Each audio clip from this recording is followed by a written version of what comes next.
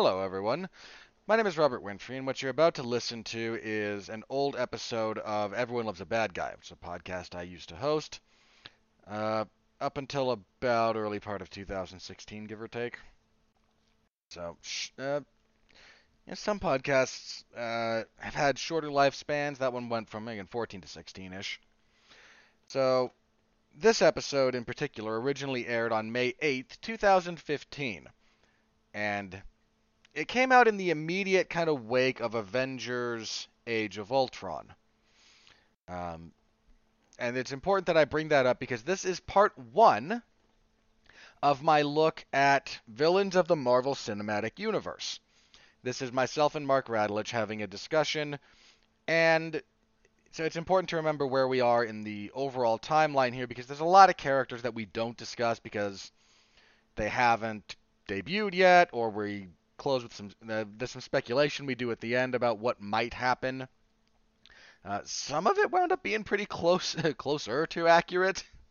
I think others, not so much, but such is life.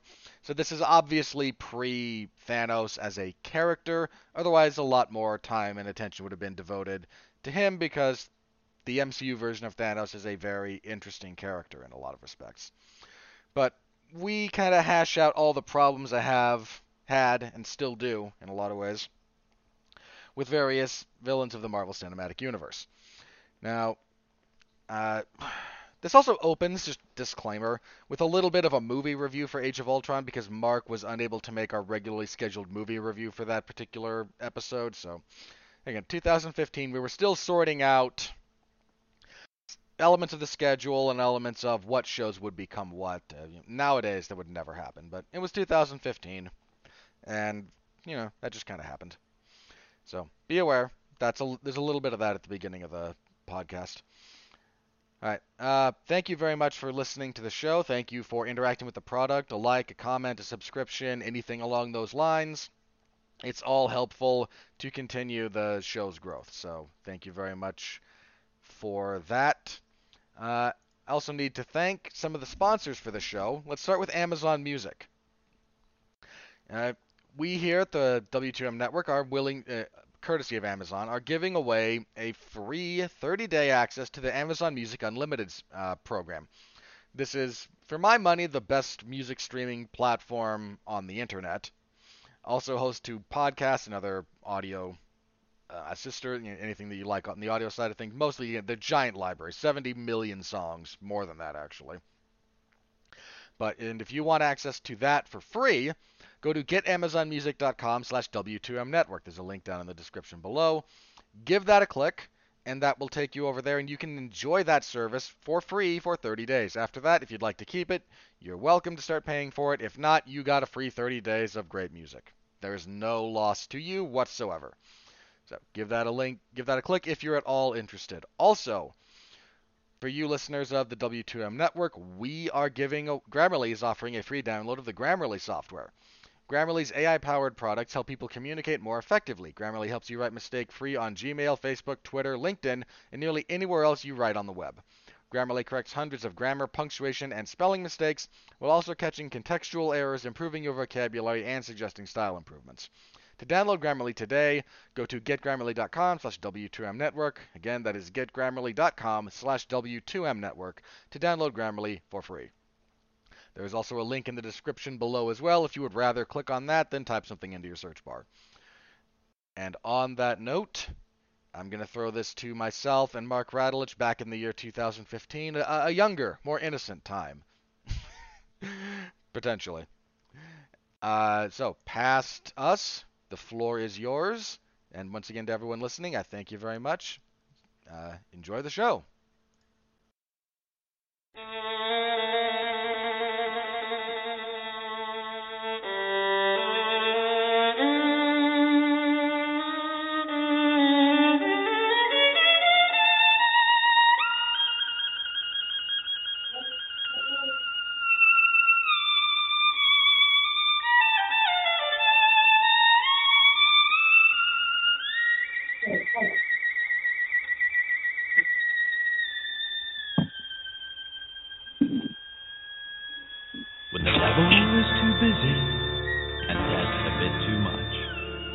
Call on me by name, you see, for my special touch. To the gentlemen, I'm misfortune.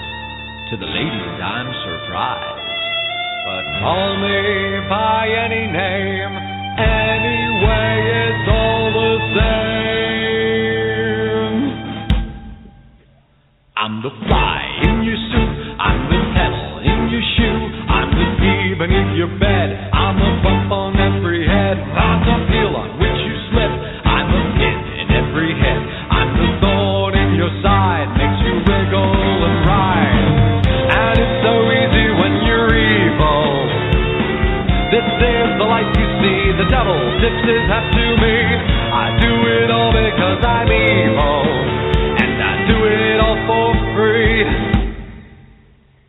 Your tears are all the pay I'll ever need.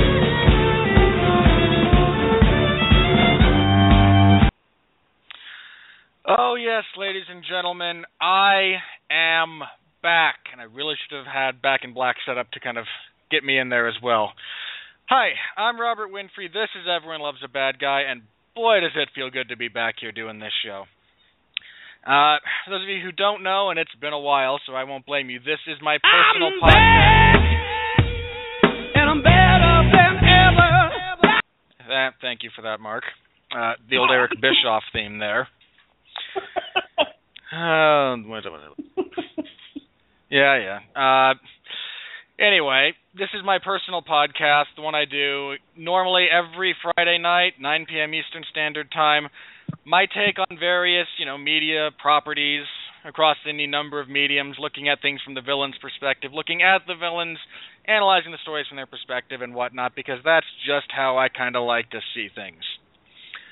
Now, before we get into tonight, I need to give you all a real brief apology, explanation, what have you, of why I've been gone for, a lot of months. This show normally goes on hiatus around the holidays just because that lets me recharge my batteries. A bunch of stuff is being done, so on and so forth. Unfortunately, this time around, I lost my grandfather at the end of January. And I know that's been, several months. It took me a long time to really kind of get over that. And I've done other shows. I mean, again, the 411 Ground and Pound radio show goes out every Sunday, pretty much without fail. I've been on the Long Road to Ruin a couple of times. I've done movie reviews. I still do stuff, but this is my show. The others I do, for other people. Or they're properties that are not necessarily mine. It's an odd thing, but it took me a while to get just kind of my emotions back and be ready to, sit here and, do this show. So I apologize for being gone for so long, but I'm back. I got all my cylinders firing, and I am ready to jump right back into this thing. So there's my, that's why it's been so long, but thank you all to all the fans of the show out there, and I know there's at least 3 of you, and God bless you. Thank you for being, for sticking with it. Thank you for picking this back up, and thank you in advance for sharing it with friends who you think might enjoy it. We are still trying to spread the good word of the Radulich Broadcasting Network. All right, for my return, I've got a big one. I pointed myself at one of the larger targets I could find relative to what's going on in the Radulich Broadcasting Network this week, and I lit that cannon and I launched myself at it. Oh, it's been a fun ride, and we're going at it full steam ahead right now. It is Avengers Week here on the Radulich Broadcasting Network. There was Demon in a Bottle on source material. There was the review of Avengers Age of Ultron on Wednesday. Last night there was the Long Road to Ruin on the Iron Man trilogy. And tonight I have words for Marvel about their lack of quality villains. Oh, yes I do. All right, but I'm not alone. With me here is Supreme Overlord and Patriarch of the Radulich Broadcasting Network, the mandated reporter who hates pants almost as much as I hate Ben Stiller, and nobody hates anything as much as I hate Ben Stiller, ladies and gentlemen. Mark Radulich. Mark, thank you for being here. Thank you for having me on your show. This is a makeup class for me. I was supposed to be with you Wednesday night reviewing the Age of Ultron. I've been looking forward to this for many, many months now. And unfortunately, and I don't want to take the show off on a tangent, so we'll just say there were problems with my family. My daughter was in the hospital, so that threw everything off this week, and I was unable to make myself available for the Wednesday show. So with that being said, I called you up and I said, listen, since I missed the Wednesday show, I'm going to come on your show and make up for it. How does that sound? And you said, who are you, and get off my porch. And once we got all that settled, we decided that, yes, it would be a fine thing for me to come on here and talk about the one bad guy in the Marvel Cinematic Universe done 20 different times. I got Friday Night Fights on, ready to go. I got Age of Ultron on the brain. Let's do this thing. Well, let's go ahead and jump in with Ultron then. Like you said, you and I were supposed to review that on Wednesday, and incidentally, many thanks to Benjamin Colon and Jason Teasley, who stepped in and did review it with me. You can find that episode in the archives here on the Rad Legend Broadcasting Network, and please do so. We review movies not just for ourselves, but for everyone out there, and we have a lot of fun. But let's go ahead and start with Ultron. He's the most recent, and then we'll jump back to the beginning and move forward from there. But, Ultron is, I've made my peace, said my piece about that movie in general and him in particular on the review show. Mark, what's your take? Let's this is your chance to kind of get it off your chest, all the issues you might have with Ultron. If anyone got a chance to hear last night's Long Road to Ruin on Iron Man, I made the point of saying that going into these Marvel movies, if you're expecting just a lot of action with no consequence to it, if you just want to see caricatures kind of running across the screen doing fun stuff, but you don't expect there to be an actual movie, well, I feel bad for you, and I don't understand what it is you're expecting Marvel to do. I am a fan of movies, and movies involve characters, and characters have art. And if you don't have that kind of a thing, you kind of have a crap movie. This is why I criticized the first Avengers, because that was literally 2 hours of just slam, bam, thank you, ma'am. So I spent a lot of the Long Road to Ruin talking about how the Age of Ultron was superior to the first Avengers because of the fact that it let the characters breathe and wrestle with their own consciousness, with their own self-determination, much as a couple of the Iron Man movies did, especially the second one, which I defended. And we don't need to get, and we can talk about the villains in that thing, because I lambasted Sam Rockwell's Justin Hammer. You called him a functional retard, if memory serves. Yes, I did. But the point that I was getting to was, everything about Age of Ultron was great except the villain. That's my one problem with it. I had no problem with the twins. I enjoyed them. I enjoyed their arc. I liked how they basically had a grudge against Tony Stark and by extension the Avengers, and were willing to side with the crazy robot until they realized the crazy robot wasn't just trying to kill only the Avengers, but all of humanity. And they said, well, the enemy of my enemy is my friend, so I guess we'll throw in with you folks. I was okay with all of that. My only problem with the Age of Ultron was that they create this villain, and in a matter of minutes, he goes from birth to homicidal maniac, and there's nothing in between. And the problem, and you might as well call it the Ultron problem, because this is a problem that many of the Marvel Cinematic Universe movies have, and that is the villains are snap crazy, snap gotta kill everybody, without there being any kind of story to how they got there. And especially with Ultron, it made even less sense than some of the other ones, because at least you could say, okay, well, Malekith has been around for a while. Ronan the Accuser has been around for a while, and we spent a whole movie with Loki prior to the Avengers. We know what's up with him. Right.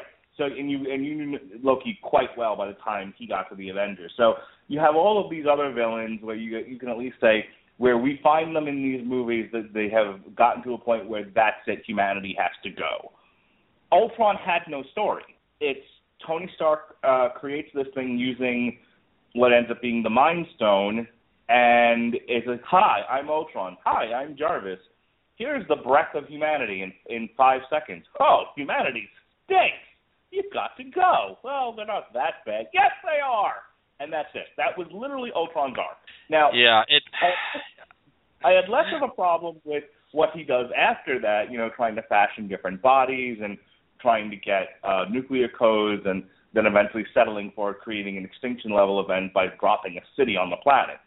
I was okay with all of that. My biggest problem with it was just how he, there should have been at least 10 to 20 minutes of Ultron being, what he was intended to being, and then coming to that conclusion.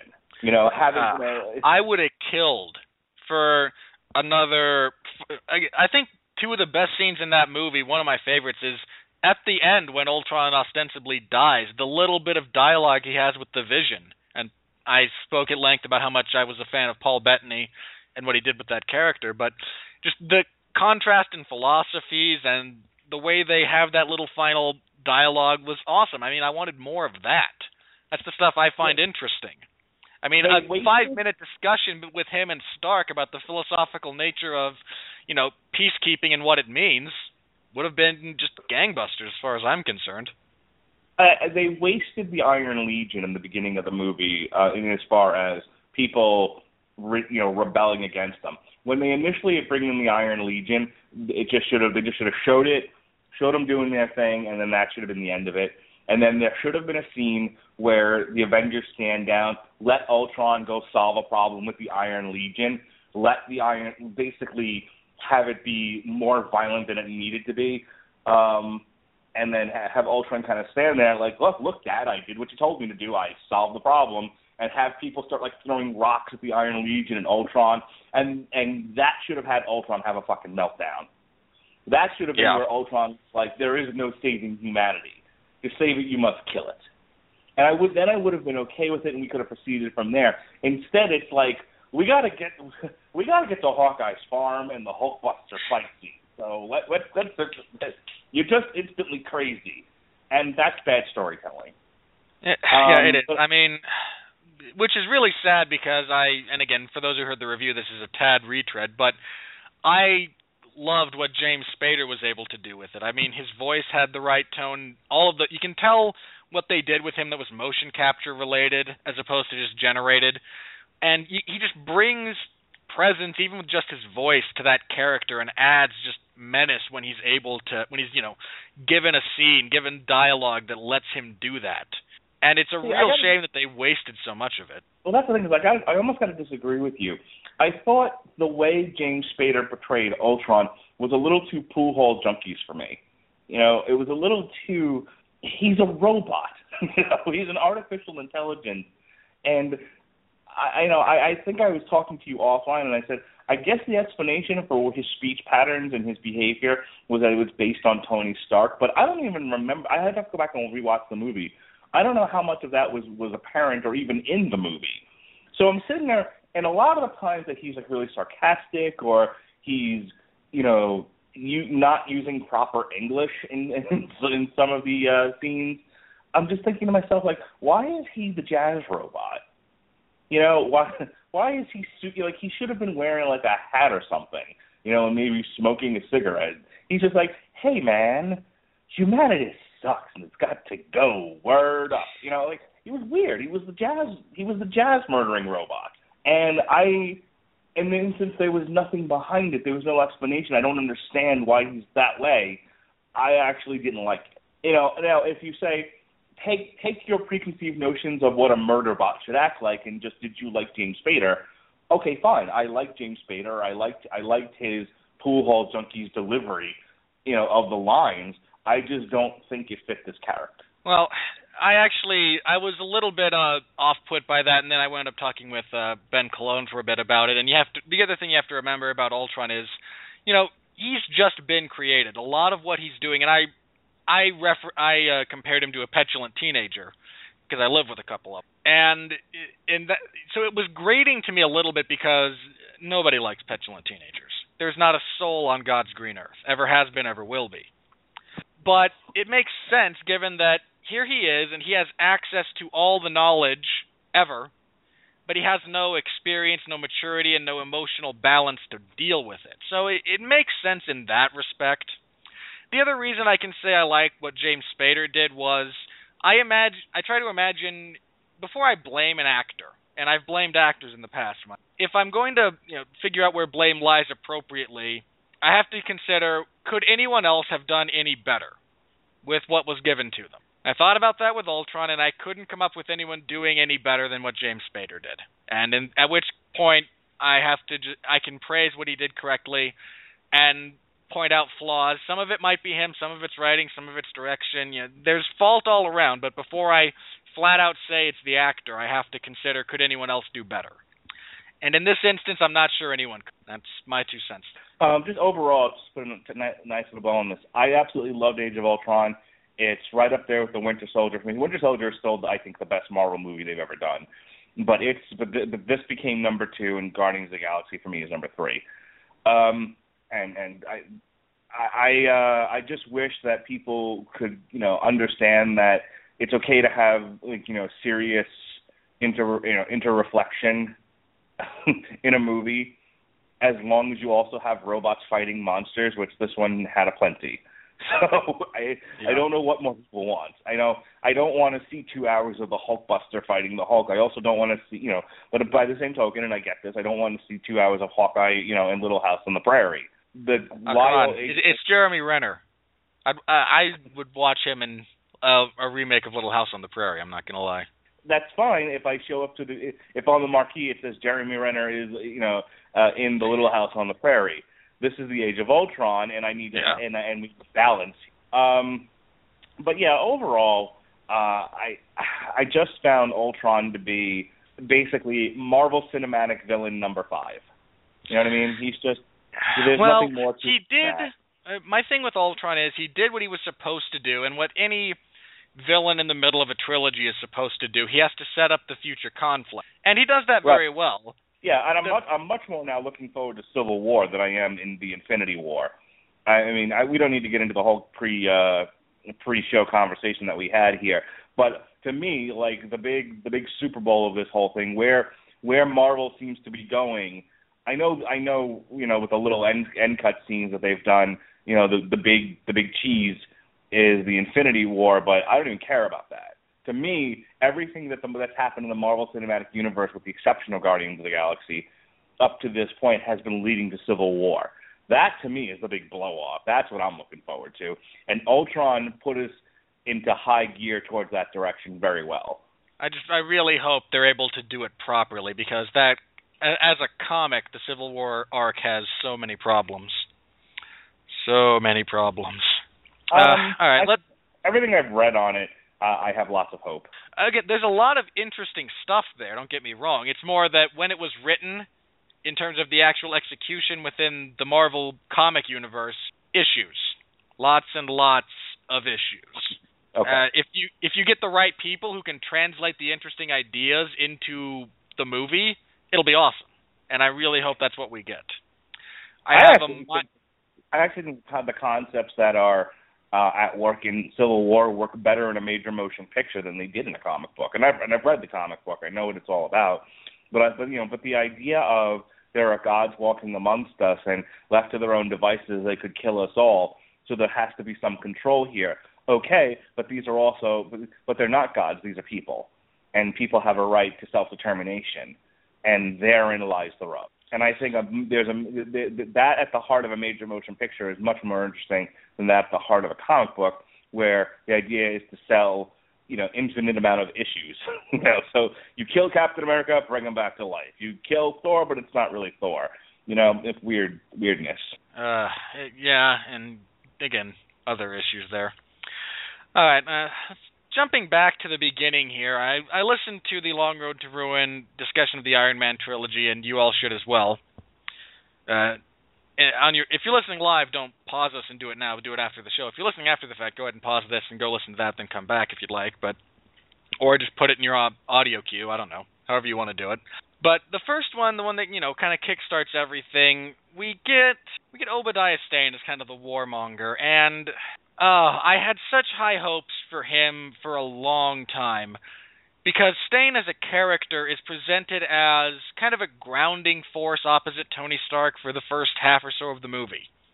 He's the, more experienced, more mature, day-to-day dealing with, juggling both the board for this multi-billion-dollar corporation and the genius with no, real moral center or notion of consequences on the other hand. And he was, borderline sympathetic. And even when he revealed that he had deliberately locked Tony Stark out of authority when it came to Stark Industries, I felt there was still a lot more they could have done with him as a, fleshed out, non-mustached twirly character. Then, no, he tried to have Tony Stark killed so he could have full control. He's actually working with the terrorists on an intimate level as opposed to just selling them stuff. He still wants to kill Tony, and then he gets into his version of the suit, and at that point, there's nothing there but bad cliches. And it really kind of broke my heart in a lot of ways because there was so much, goodness as far as the, kind of shades of gray character that you could have had with him. And then in the finale, you just throw it all away in favor of bad lines and a robot fight. And it bothered me a little bit. And that whole brief arc right there is indicative of a lot of the problems with plenty of the villains that we're going to get into. But, Mark, again, you just watched these recently. You did the Long Road to Ruin on them. Your thoughts on Stane and Jeff Bridges and what he was able to do with it? Okay, well, Jeff Bridges does a fine portrayal of the character. There's no problem with the acting there. That's all I have to say about that. But Obadiah Stane, I feel, really sets the tone for what Marvel does with most of its villains, and that's not a compliment. Okay, the Marvel movies, by and large, focus so much on the hero's arc that the villains get relegated to minor, pushing the plot in a very minor way, and that's it. And they're carried by the weight of the actor's ability to chew scenery. So that was my biggest problem with Obadiah Stane and every scene that he's in. I think he's great. I think Jeff Bridges is great. Unfortunately, the whole movie was about Tony Stark coming to grips with his own demon. The Iron Man is about a guy who, as I said this last night, a man of privilege, coming to grips with the fact that he can no longer live the lie that what he's doing doesn't hurt the people that he loves. And so that's what the movie focuses on. There's no focus on Obadiah Stane. There's no reason. They don't give a reason for why he's betraying this man. There's no inside the mind of Obadiah Stane. With Darth Vader, for example, because someone could say, oh, well, Darth Vader is just a crazy homicidal. No, they actually spent time telling you about Darth Vader and what his motivations were and why he wanted to do what he was doing and why he was so crazed after A New Hope. That all made sense. And you didn't get the feeling that he was just there for the sake of the plot. Unlike the Marvel Cinematic Universe, where the villains are really just there for the sake, because you have to have a villain. But I honestly think the writers of these movies would be just as happy to do 2 hours of the heroes running around doing stuff and not have a villain at all, for the amount of time and energy they put into it. And Obadiah won't disagree with that. Obadiah is that archetype. Go ahead. I won't disagree with you too much there. And again, I feel like there was stuff they could have done. I mean, even when he reveals that he tried to have Tony killed, they never discuss motivation. It's just he tried to. He hired the terrorists to kill Tony Stark. Well, why? I always hated your family, or just give me something. I don't need the Obadiah Stane movie, but tell me I was always, this should have been my company all along, not you brat. Something along those lines. Dad kept me in the shadows and had me as babysitter to you for 30 years. I think it's time I take what's mine. Right. Yeah. I mean, we're not looking for a lot here, but when you have nothing, you're like, okay, you're just an asshole. And that's not compelling storytelling. No, it really isn't. We get more of the same, really, when we move on to Iron Man 2, and I'm going to kind of be going chronologically here until we get a topic that gets us bouncing around. But with Iron Man 2, and I have to issue my biggest gripe with Iron Man 2 here because I listened to you guys again on the Long Road to Ruin. I don't have a problem with... Hang on, you skipped one. What? If you're going chronologically, you've skipped the best one, as a matter of fact. You skipped the one that we should spend the next hour talking about. I dislike The Incredible Hulk. As a movie. Look, Edward Norton is there just to kind of chew scenery. William Hurt does a passable but relatively pale imitation of Sam Elliott, who did a much better version of Thaddeus Thunderbolt Ross in Ang Lee's version of Hulk. Not that movie was better, mind you, but Sam Elliott was about as perfect a as casting could have been for that guy. Liv Tyler is there to kind of look pretty and do very little else. And Emil Blonsky is... Tim Roth is a fine enough character actor, but there's so little that he's given to actually do. And the whole thing he has is... the greatest line. He has the greatest line in the Marvel Cinematic Universe not given to Tom Hiddleston. He just looks... He's pointing a gun at the guy that would become the leader if they'd ever do another Hulk movie, whose name I do not recall. And he was like, "Give me that there. Give me that. Whatever that is. Give me all of it. That's awesome. Whatever he's got, I want it." Okay, and my other big gripe there is the plethora of bad CGI that made my eyes hurt. It didn't bother me. It bothered me, and that's my. Okay, so do you have anything real briefly you want to say about the guy who becomes the Abomination then? I mean, I was joking around. I mean, I think it deserved a mention. But Tim Roth's portrayal of the Abomination, I liked the fact that at the end of the day, this was about who had the bigger dick, and he was unwilling, damn it, to surrender his genitalia to the Hulk. And to the point where he was willing to allow himself to be injected with gamma radiation so that he could become a monster, so that he could win the fight with the Hulk. That was literally his motivation. He's like, I will not let this guy beat me. Yeah, it's and again, I just really don't care for that movie, which is why I kind of wanted to skip over because there's not a whole lot there. Okay. Iron Man at all for that movie, really. I mean, they don't do an origin story. They do kind of a half-assed pseudo-adventure. It felt like we need to reintroduce the Hulk now that we've got it back after Ang Lee's movie, which you and I have talked about is not actually that bad. And this is what we're going to do, and then we'll get someone better than Edward Norton because no one wants to work with him for the Avengers. Yeah, I understood what the Incredible Hulk was. I don't think it's a bad movie. I know everyone fucking hates it for whatever reason. It's not a bad movie. I mean, look, when I say I don't like it, it doesn't appeal to me. There are things about it. It's not bad. I can't say that because bad falls on an objective scale, and I don't feel it is bad. I contend that had the Ang Lee version never come out, and this was the first major motion picture adaptation of the Hulk since the 70s television show, I think it would have done better in theaters. But I think the novelty had worn off, and I think you could tell from the trailers you weren't getting anything different in this version of the Hulk that you hadn't already gotten in the Ang Lee version, which is why everyone thinks that that's the only version of the Hulk you can have. And I've been on this podcast already saying the Hulk has this very, very rich history both on Earth and in outer space and in other dimensions of adventures that you could have done on screen with the Hulk. The problem is everyone ignores all of that or just doesn't know about it and thinks it's a werewolf story. It's not a werewolf story. Though, unfortunately, people have convinced themselves that that's the only kind of Hulk story you can tell, and you've already seen it. So I get all of that. It's sad. The people are that the people writing and producing these things are that limited in their scope. There's I don't want to, and we'll get to Iron Man 2 as soon as I get the last sentence out, but the Hulk comic book right now, if there was a way to fast forward and adapt that for a major motion picture, it's fucking amazing. Okay, he's basically he was shot in the head in a previous, and again, let me go back a step.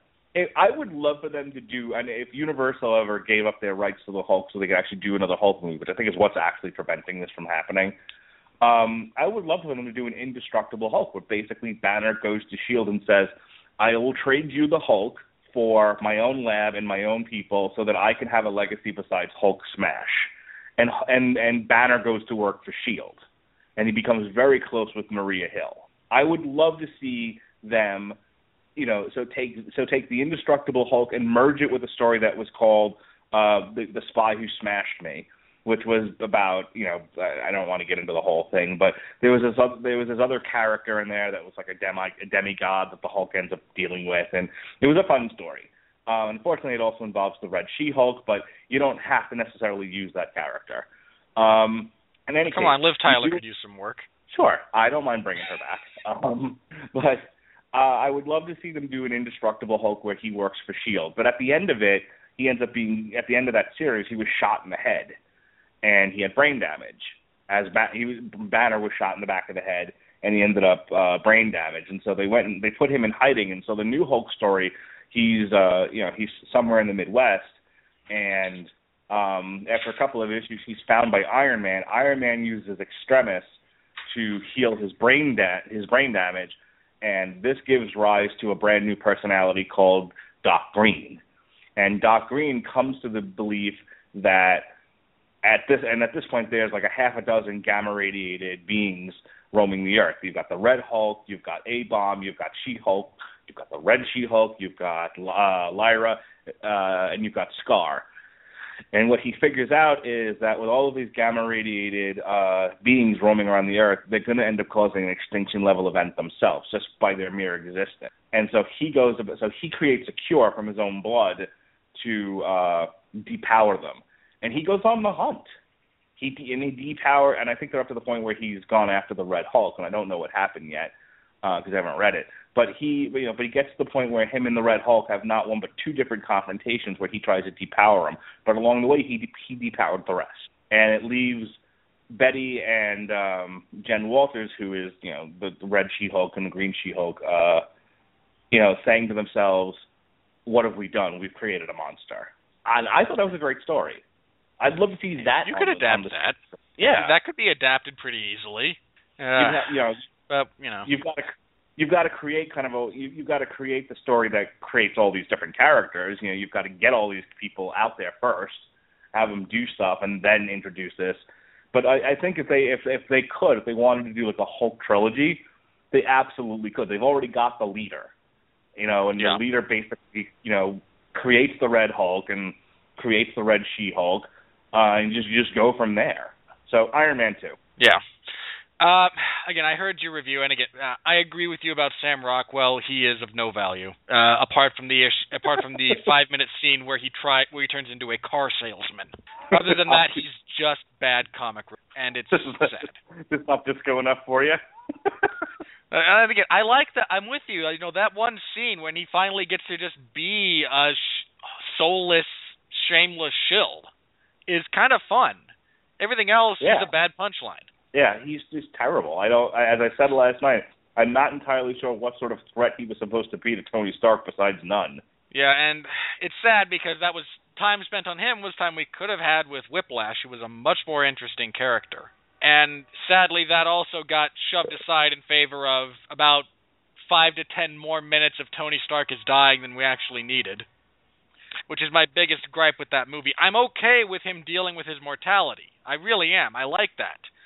But they spent too much time on it, and it got boring. And then I was with you about him finding the cure and notes that his dad left 70 years ago that's actually hidden inside of this nice little diorama. And get out. Don't insult my intelligence that much, please. Yeah, I don't think it was treated with enough gravity. See, I get what you're saying, like why it was boring.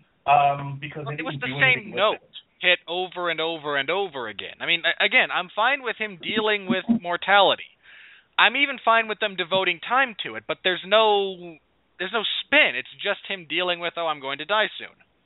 And then 5 minutes later, this would be nice if I wasn't going to die soon. And I've got this to counteract the effects, but man, I'm going to die soon. What am I going to do? I'm going to get drunk and pee myself in the costume. That'll work. Yeah.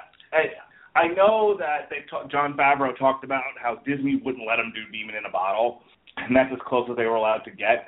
But that's kind of why I think people had a problem with it, because you never really see Tony truly wallowing, in the fact that he's going to die. Maybe wallowing. I would have been fine if they'd given him a 5-minute scene of him in utter despair. Right. Because it would have been at least different. They don't have to kill an ambassador or anything accidentally with the suit, but maybe something. Superman 3 actually got this right. Superman 3 has a sequence where Superman is hitting on a woman, and this is at the point where the fake kryptonite had turned him evil. So he's hitting on this woman who he just saved, and he doesn't get to save the people in time. And the next sequence, he's just like tearing at himself over the guilt of not being able to save these people, and then that gives way to him actually having a personality split, where he fights Clark Kent. One of the greatest scenes in cinematic history, by the way. I'm with you there. I'm right there with you.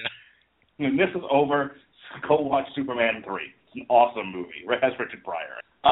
But that's what I was looking for. I was looking for, that kind of struggle with himself. He needed to have a giant fuck up as drunk Iron Man, and then he needed to just be that scene where he just looks at himself in a mirror and says, "I am a piece of shit." Yeah, he never hits his rock bottom, and it's right. I mean, you deal with addicts and people like that, so when I say it, you know what I mean. Because that's when you hit rock bottom, you know it, and everyone's rock bottom is different, mind you. But we never really see that with him, and it kind of it almost removes some of the gravity from I'm about to die, because they play I'm about to die so many times. I think the problem with Whiplash, it takes too long for him to get back into play. Yes, there's essentially what becomes an extended sequence of him manipulating Justin Hammer so that he can create an army of drones to kill Tony with, and then his own updated, cross between the Whiplash costume and the Iron and the Crimson Dynamo armor.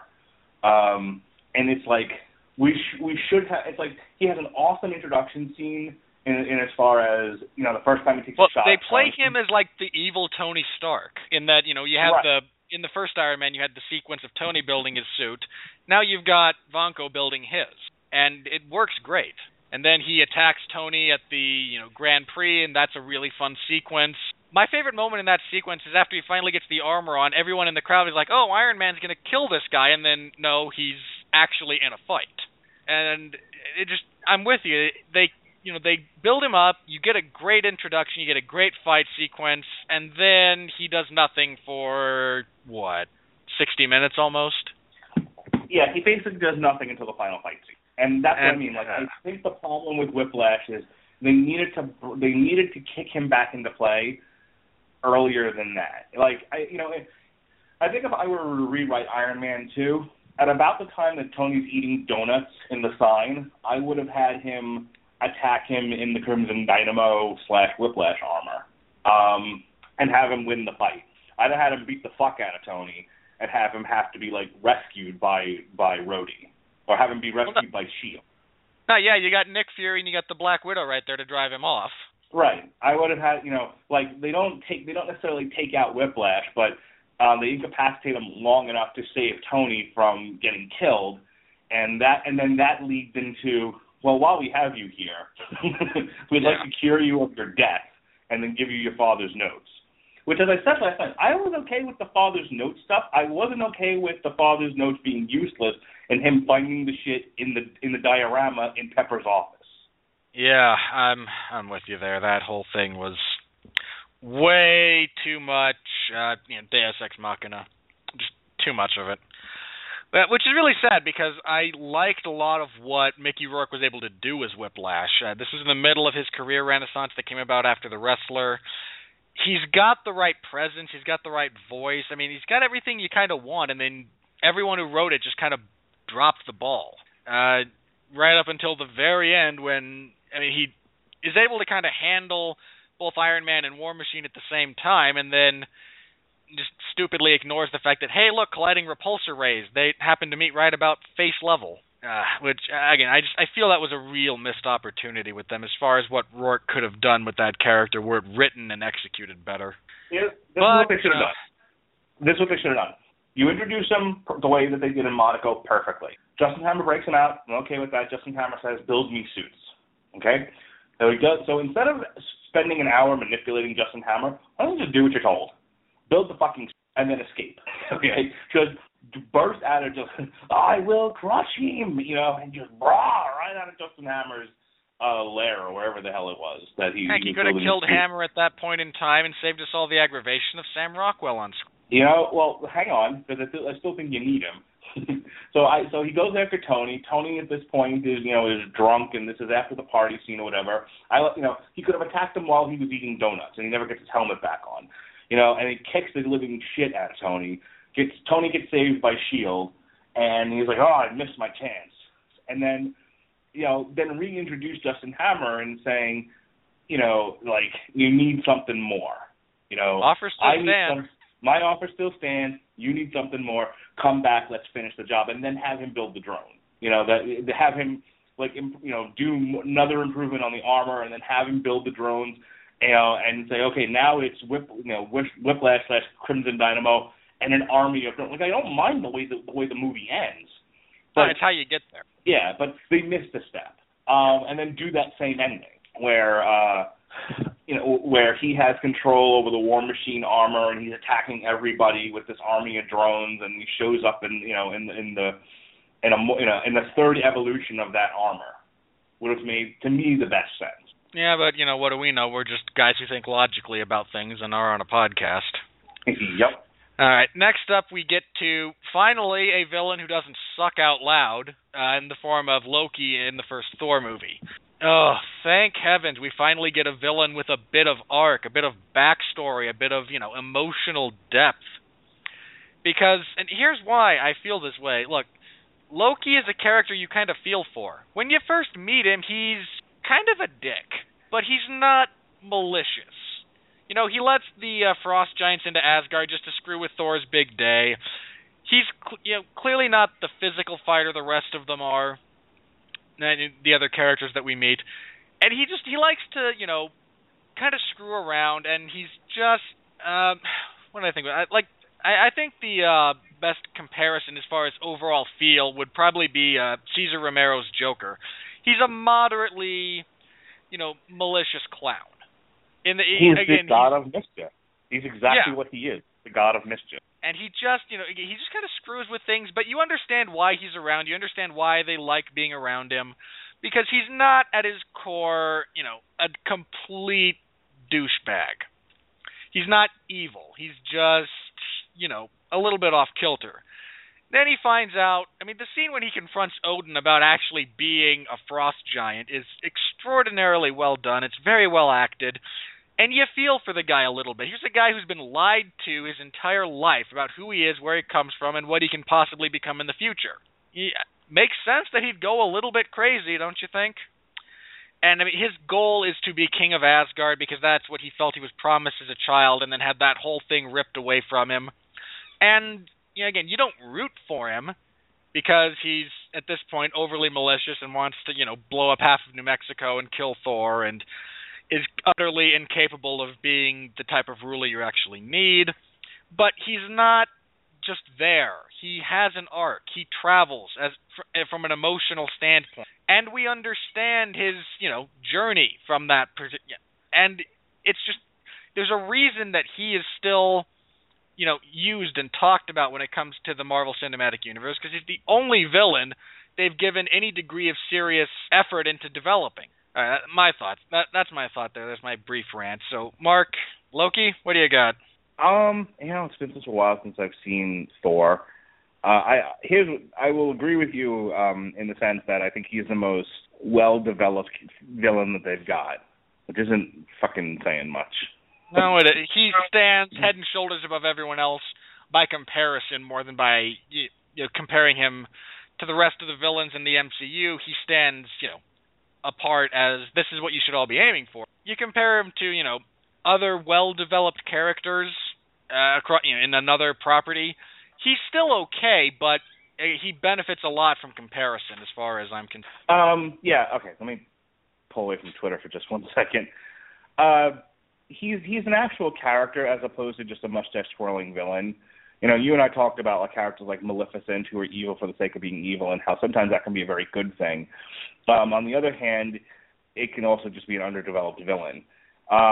Loki's as three-dimensional a character as you're going to get in the Marvel Cinematic Universe who isn't an Avenger. He's the most interesting. He has the most sympathetic backstory. He's played so well by Tom Hiddleston. That they were talking about giving him his own movie. That's that's how good he is. And you can't take anything away from him. He's just he's as perfect a Marvel villain as you're going to get. Unfortunately, I don't think he's given enough to do in the first movie. It ends up the movie is pretty much focused around trying to take decades of Thor's exile from Asgard and his living as Donald Blake on Earth and whittling it down to a long weekend. So, and it's Loki who sends the destroyer at him, isn't it? Like, Loki figures out that he's been exiled, and he says, well, here's a good opportunity for me to kill my brother. So he sends down the destroyer. Am I remembering that right? Yeah. Okay. That's what happens, pretty much. Okay. And I'm guessing at some point, I know he beats the destroyer, and then I'm guessing... Well, the destroyer kills him, but Thor sacrifices himself to save everyone else. In doing so, that is kind of the final piece that makes him actually worthy to wield Mjolnir again. He gets the hammer back, and then, yes, he beats... Okay. And then how does he end up beating Loki? Loki tries to unleash the full power of the Bifrost onto Jotunheim, which would destroy the entire planet. Thor winds up collapsing the Rainbow Bridge that connects the Bifrost to Greater Asgard. They both fall into the abyss. Odin shows up at the last minute to grab them. Loki decides he doesn't want to live in a world with Odin, who he has displeased. He drops into the abyss of space and is later found by Thanos and given the Mind Stone, and that leads into the Avengers. And that's all I have to say about Loki in the original Thor movie. All right, moving on. Real briefly, though, about that, I did like the visualization of the Destroyer. He looked pretty sweet, and that's all that character is. He's just an unthinking destruction machine. But he looked cool. The Destroyer isn't a character; it's a tank. I know, and I like that it actually looked cool on screen. When, again, they could have botched that. No, I'm not disagreeing with you. He, for a walking tank, he looked awesome. The other thing about Thor, real quickly, is I thought it was interesting that we got to see the S.H.I.E.L.D. team, specifically, Coulson and whatnot, as a bit more of the villains. They're not evil, but they're kind of the opposing force to Thor and Jane and Stellan Skarsgård and what's-her-face, who I kind of want to see die, actually, Darcy. The chick from Two Broke Girls. Whatever. The point is, I liked seeing Coulson be a bit of... to this point, we had seen him in a couple of the Iron Man movies, and he's been kind of the small fish to the shark that is Iron Man and Nick Fury and whatnot. It was nice to see him be kind of the other side of that, see him be the big fish in the smaller pond, and be just condescending enough to make you go, I know you're a good guy, but at the moment I kind of want to see Thor punch you in the face. And I like the little wrinkle there, and it shows kind of the flip side of S.H.I.E.L.D., which becomes more of an issue later. But just real briefly, I wanted to mention that I liked that aspect of it, that we got just, the civilians being run over by the giant government agents. And it was a nice wrinkle for them to throw in there. My final thought there. All right, moving on, we had another villain who... you and I just barely mentioned, there are villains who are evil just to be evil, and that's fine and dandy, and I can't think of a better example than the Red Skull, who is just evil to be evil. He's a Nazi, he's a borderline super soldier, he wants to wipe out most of the world and rule it. He's everything you kind of want, and you have the great Hugo Weaving, which was perfect casting by and large, portraying him. His plan makes sense, more or less. How he wants to accomplish it. His goal, again, world domination makes sense. He's a Nazi. And that's kind of what they wanted to do. He just rejected a lot of the crazier notions that Hitler had as far as, eugenics and whatnot. Anyone who opposes me is my enemy, and I now have the power of the Tesseract to rain down death upon them. And he's just evil to be evil. And it's great. I'm happy. I'm perfectly content with Red Skull being evil to be evil. I mean, I'm glad there's not... we get his backstory, but it's not anything that would make you sympathize or even empathize, really. It just lets you know that he's not completely flat. And you don't have to, again, evil to be evil does not mean flat. It just means static, and they're not the same thing. And I was really happy with that. He had the right air. He had the right menace. I can see, again, him leading an entire subset of Nazis that become devoted to him like he's a cult leader. I have no complaints about the Red Skull other than I'm not sure they're going to be bringing him back at all, which is a crying shame by and large, because there's so much fun you could have with that character. Well, I'll tell you what. I actually think that Captain America: The First Avenger is one of the most underrated movies. I think it had the dubious distinction of being released around the same time as Thor, and I think by that point people had Marvel fatigue. The Avengers got people excited again, and then Phase 2 released so many good movies that Marvel fatigue wasn't an issue anymore. But I will tell you that I honestly think that people were just getting until the Avengers came out, people were getting a little tired of and it's Marvel's own fault because, like we said with the Incredible Hulk, Thor, Iron Man 2, you had a lot of cookie cutter, the same thing happening in every movie, and it was starting to drive people crazy. And so, Captain America didn't do as good as it could have, when it's probably one of the best Marvel movies that they've done, especially in Phase 1. It's a standout in Phase 1. It's also incredibly underrated. When you talk about, like, an origin story for a character, here's a guy who, desperately wants to fight in World War II and can't because he's a shrimp, and he sacrifices himself. His laundry list of physical ailments. Yeah. And he sacrifices himself to be in this program only to then be used as a propaganda tool. And he said, and then he says, to hell with this. I've been given this gift from God. I'm going to use it. Right. And then he takes the war to the Red Skull, and becomes this legend, and then sacrifices himself in the end, only to be brought back to life, 30, 40 years later. I find that to be, actually be longer than that, but I find that to be 70-something, which is probably about correct. To be a very interesting movie, and I thought the first Avenger was very well done. And a lot of that goes to Hugo Weaving and his portrayal of the Red Skull. It also has to go to the fact that he had the most interesting of motives and plots to deal with. He had his plan was he wanted to use the Tesseract to build weapons to win the war. Okay, that makes sense. Yeah. I don't have a whole lot to say there or criticize.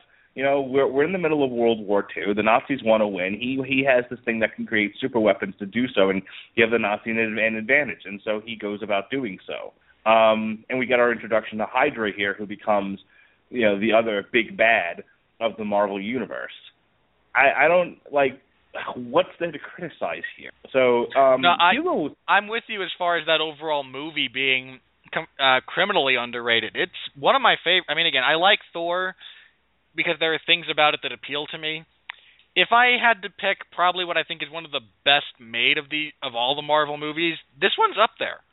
I mean, I know with Phase 2, production values went up, things changed a little bit, but First Avenger still holds up to me. I can still easily sit down and watch this movie and enjoy it. Yeah, it's one of the first ones I actually bought.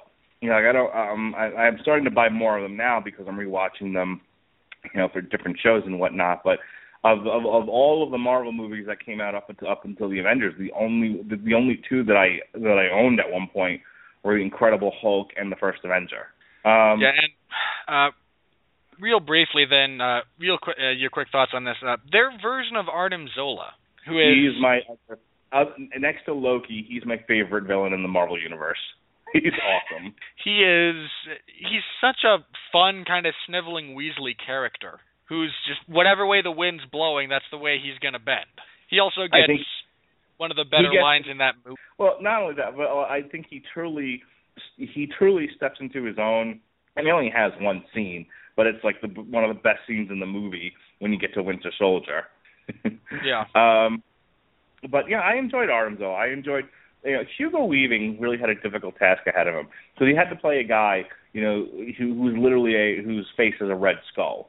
And it could, if you've ever seen any of the old Captain America movies, that they've tried their hand at this a few times.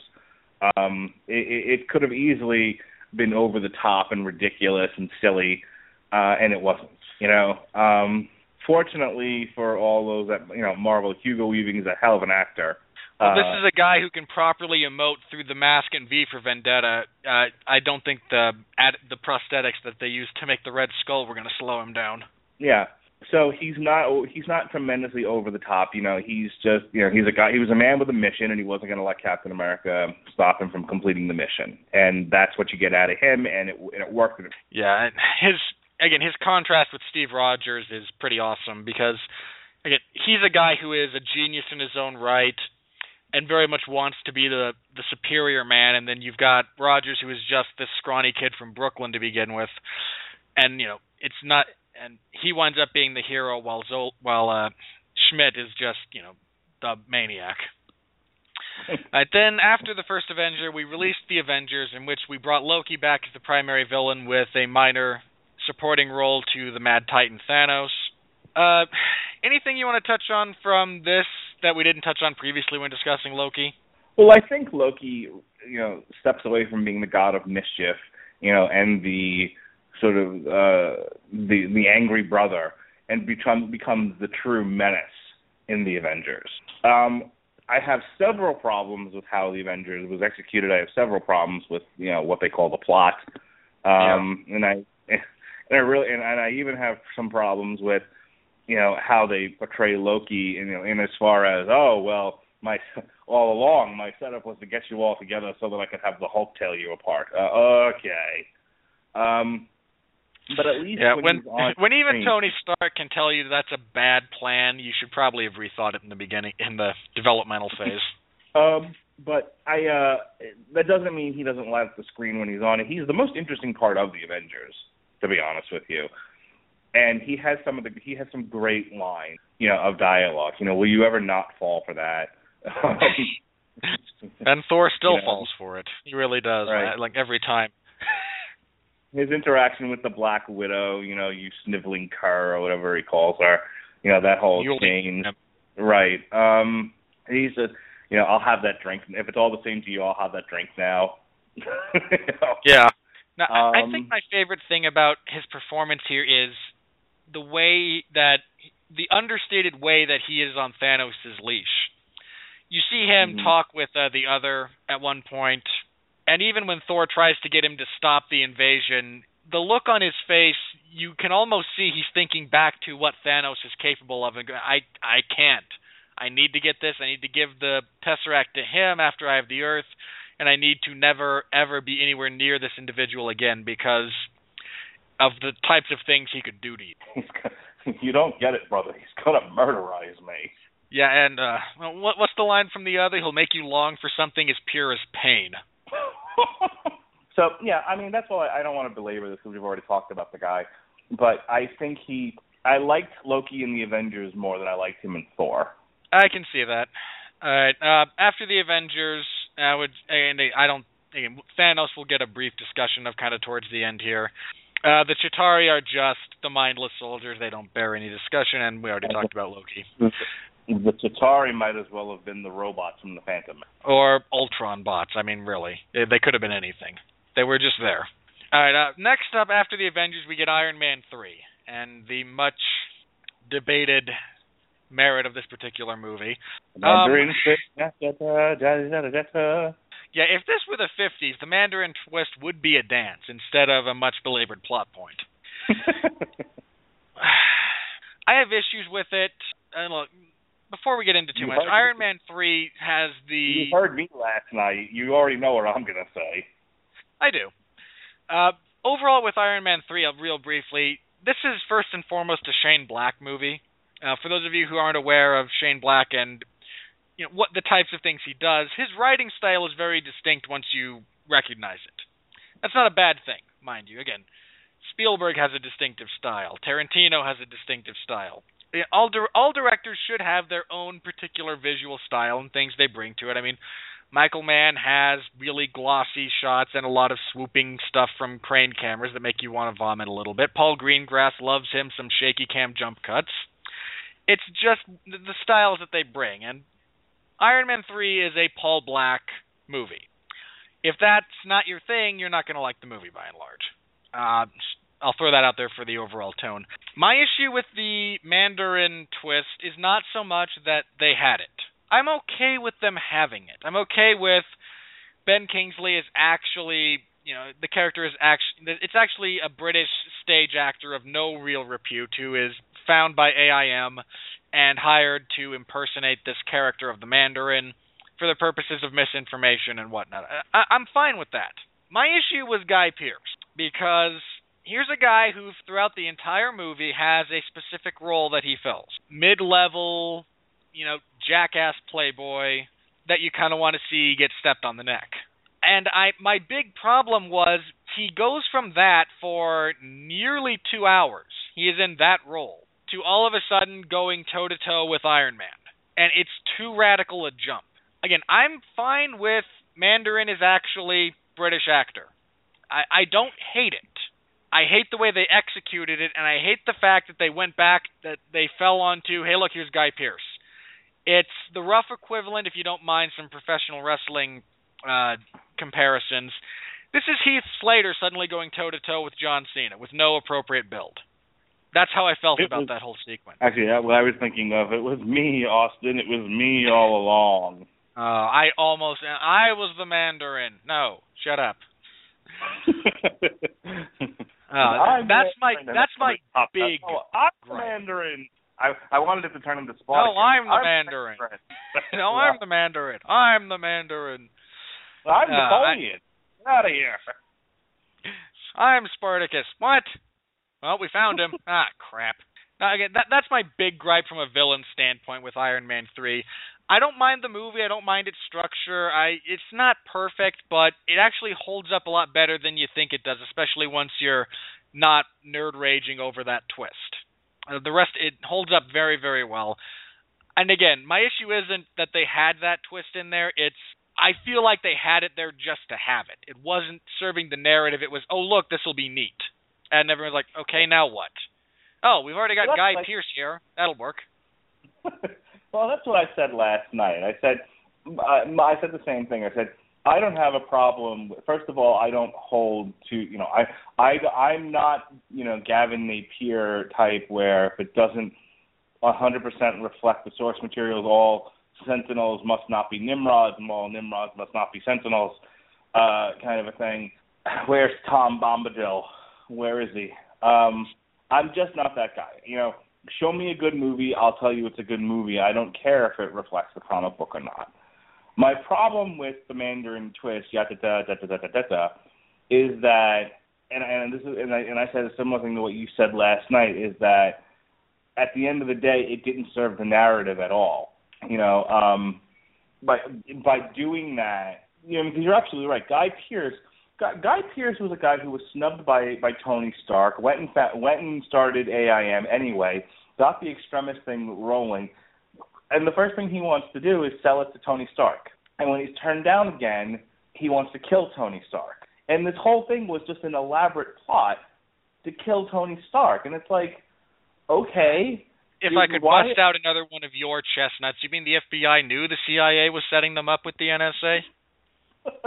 Right. This seems a little overboard if that's all you're trying to accomplish. I mean, you don't even want to take Stark Enterprises. You don't want to marry Pepper Potts. I mean, what you're talking about a guy who creates this great thing in Extremis, and he's so focused on just wanting to kill Tony Stark at this point. It's like kind of it was a very weak motive for everything that was doing, and it didn't and by extension, it then didn't need the Mandarin twist. You didn't need to create this Osama bin Laden character, just to do it. You just could have done it. You could have created a situation to draw Tony Stark out. I mean, look what happened. They accidentally blew Happy up, and and Tony says, I dare you to come to my house, and so they do.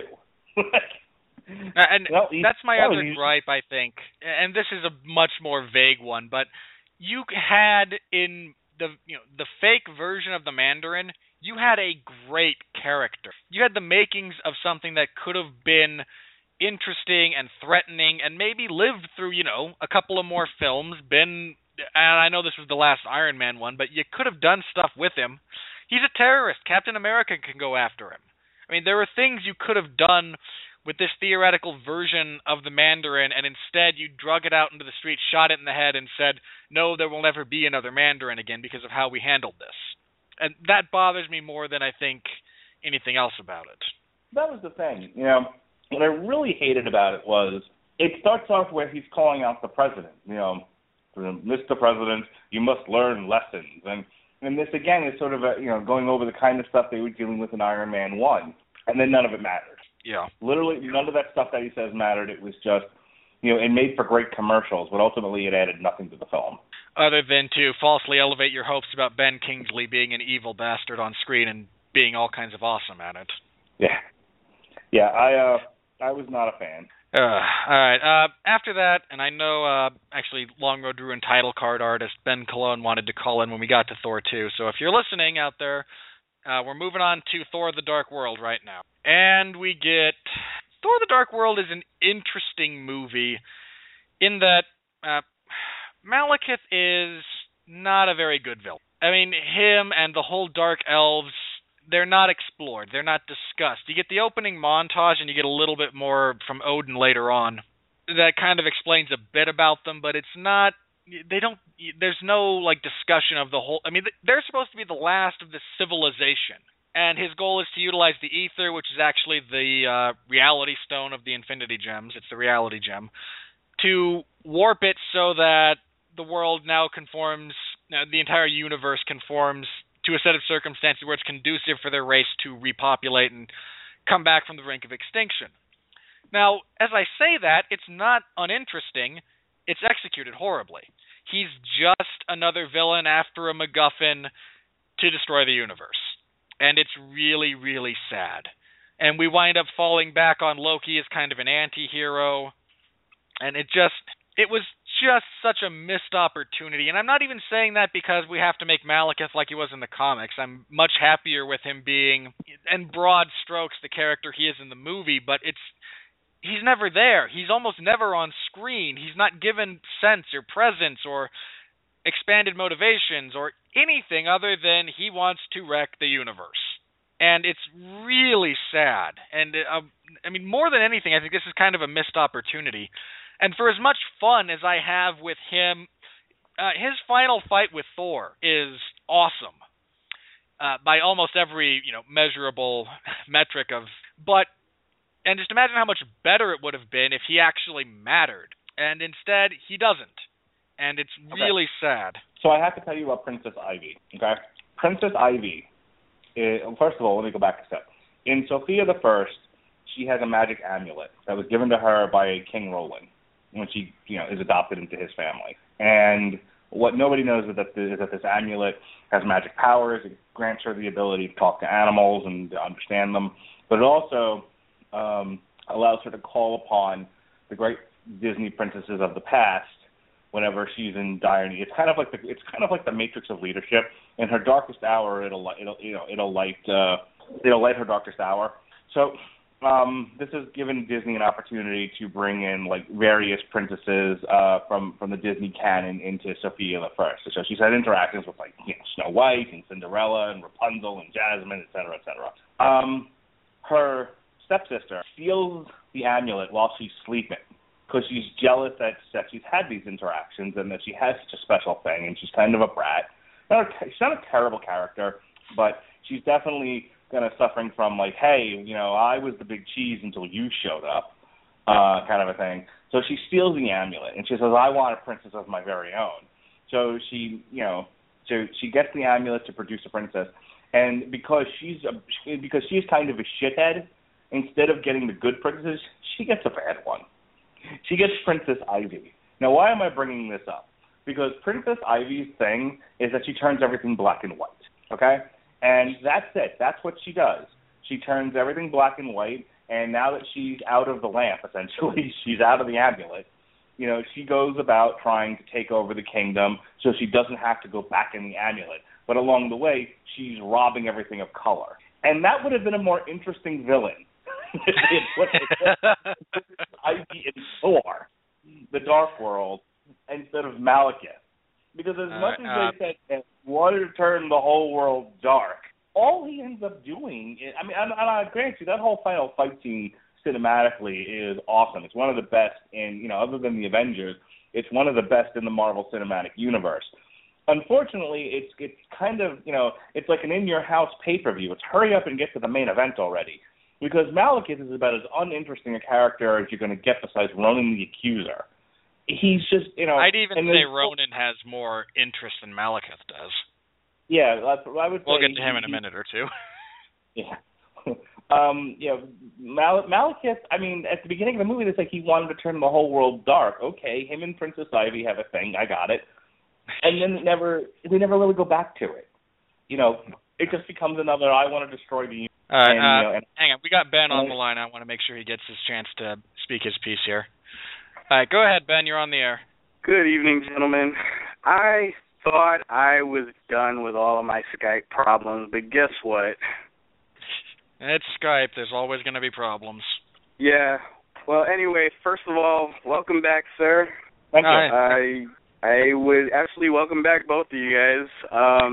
I specifically wanted to call in about this. I've been listening. I've been enjoying it so far. Never in the history of ever did I think I'd hear anyone say the word Superman 3 did it right, but here we are. Did you like my incorporation of Sophia the First into his conversation about Marvel Cinematic Villains? I only caught the tail end of that. I was too busy trying to find the Skype button and failing at that because it's not there. Well, go ahead. When this podcast is over, go watch Superman 3 and Sophia the First, The Rise of Princess Ivy, or whatever the hell it's called. And you'll thank me for it when it's over. Sure thing.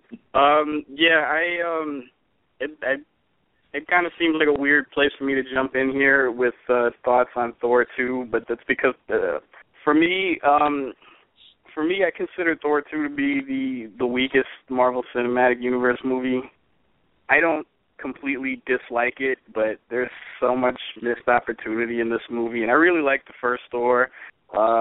There's so much missed opportunity in this movie, and I'm speaking very specifically about Malekith, and I'm speaking about that as a Doctor Who fan. Well, it is Christopher Eccleston. And very specifically a Ninth Doctor fan. I know from experience, Christopher Eccleston is a brilliant actor. He's great in just about everything. He is absolutely criminally wasted in this movie, like no other actor that I've seen in any other Marvel Cinematic Universe movie. I can barely remember a single line of dialogue that he spoke in that movie.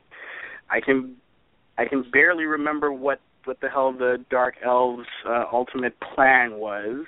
That's how uninteresting he was made out to be in this movie. I can't wrap my head around how you make somebody who's so good into something, into a character, and give him a chance to be a villain, a pretty cool-looking villain, and just make him so incredibly boring. That the other problem with this movie that I had was, the only chance that he had to look kind of awesome, aside from stuff at the end, which was more special effects stuff and Hemsworth being Hemsworth and that sort of thing. But the only other chance he had to be kind of awesome was when he was fighting Thor's mother, played by Renee Russo, who was also wasted across 2 movies, and they both got to have a glimpse of looking awesome for about 5 minutes before she's killed and he disappears for a while, so that we can get back to family drama between Thor and Loki and Odin. Yeah. I want to pitch an idea really quick. I want your opinion on it. If they said to me, Mark, write the second Thor movie. We've done the first Thor, we've introduced him. We have this one script called The Dark World. We're not sure if we want to do it. What's your idea? My idea would have been not necessarily yet to go back to Asgard, or not in the way that they did. My idea would have been this. Have the Enchantress steal one of the Infinity Stones. They could have still used the Ether, but make the Ether do something else. And she uses it to get Loki out of prison in Asgard. And while Thor is distracted doing things among the 9 realms, as they show in the beginning of the movie, they go to Earth and they use the Ether to essentially create the Wrecking Crew. If you remember, the Wrecking Crew comes about because Loki actually gives one of them like an enchanted crowbar. But I would take it a little bit further. I would take it a little bit further and say, they find like this gang of guys or whatever, and give them enchanted stuff, and they create like just mayhem in the streets of Santa Fe or New York or pick a city, Wherever. maybe, yeah, wherever they want to set the movie on Earth, and then this brings Thor back to Earth. Is that he's, number one, they figured out that Loki's gone. Number two, they've got, people using Asgardian weapons and running around the Earth, just making a mess of it. And basically your villains are the Enchantress, who they could do a kind of a thing with her, and Jane, Loki, and the Wrecking. And I think that would have made for a more interesting sequel to Thor than what they ultimately gave us, which was essentially get another character trying to take over the world. Because essentially this would have gone back to Loki just being, you know what, I'm never going to be king of Asgard, and I'm never going to be, this or that or the other thing. So I'm just going to create as much havoc as I possibly can and give my brother the world's biggest headache. You got any thoughts on that, Ben? Probably would have been better than what we got. I imagine it would have been better. I can't help but feel they should have done so much more with Malekith. I mean, my issue with the Wrecking Crew is I find them very campy. And and I don't like campy. I not to that extent. Could you just imagine some really fun actors, and they're your regular run-of-the-mill criminals, and suddenly they're given an enchanted weapon, and then just going nuts with it, like, oh my god, having fun with an enchanted crowbar, and not having. Everybody, go ahead. Go ahead, Ben. Quick thought, like everybody's been trying to fantasy cast Terry Crews in a Marvel movie for a while now. Just cast him as Thunderball. Okay, that works. Much as I dislike Terry Crews, but I can see that working. Aw, yeah, it'd be awesome. I like it. I've never enjoyed Terry Crews in anything I've seen him in, with a minor exception to a few of his sequences across the 3 Expendables movies. And, well, maybe him getting killed by Gerard Butler, but other than that. And yeah, I actually kind of view Malekith as probably the low point of villains for the Marvel Cinematic Universe. And it's somewhat ironic that he comes right before one of the better iterations that we're going to see here that we're going to talk about. Because up next is arguably the best of all of these movies from an objective standpoint. Because we get Captain America: The Winter Soldier, which is, I think, far and away the best movie out of all of them. It's got a great plot. It's executed properly. Things flow in and out. And it's just the best of these as far as being written and executed. And naturally we get a great couple of villains here. Specifically, you get the Winter Soldier, played by Sebastian Stan, who is Bucky Barnes, of course. You get Robert Redford as the evil politician that works well. You actually get Frank Grillo, very underrated, playing the man who will become Crossbones. And you even get Arnim Zola as the artificial intelligence. There's someone I'm forgetting. You even get a real short cameo with former UFC welterweight champion George St. Pierre as Batroc Zeliper. And just everyone in this movie makes sense. Everyone's arcs make sense. Everyone is written well. I don't have a bad thing to say about any of them. So, Mark, just kind of starting with the actual Winter Soldier, Sebastian Stan and their take on it. What did you think? Well, other than Arnim Zola, the only interesting villain in terms of being a true villain in the movie with truly a malicious intent is the Robert Redford character, who's awesome. He's like the best. He's one of the best villains in the Marvel Cinematic Universe. He's definitely towing that line between trying to serve the greater good by basically getting rid of all of these special people that ultimately that would get in the way of Hydra. But when you think about what they were planning to do with Operation Kill All the Heroes, whatever it's called. I don't know. I don't remember what they called it. But I mean, he had a point. When you think about guys like Doctor Strange and the Hulk and and Captain America and Iron Man, and and the story that's being told is that you people are more destructive than you are good. You can see his point. It's still a bad thing that he's doing, and ultimately he's doing it for an even worse purpose. He's doing it to serve Hydra, but still, you get to see his point. My problem with the Winter Soldier is that he's on the one hand he's kind of like the Destroyer. He's just a tank. However, I do realize that underneath this tank, unlike the Destroyer, is this character struggling with his identity. You know, they wiped his mind, and he just became a killing machine. And then, you know, he has the interaction with Captain America, and he starts to, he starts to, deprogram himself, just enough. But even still, it's to the very, very, very, very end of the movie before he even has an inkling of his humanity back.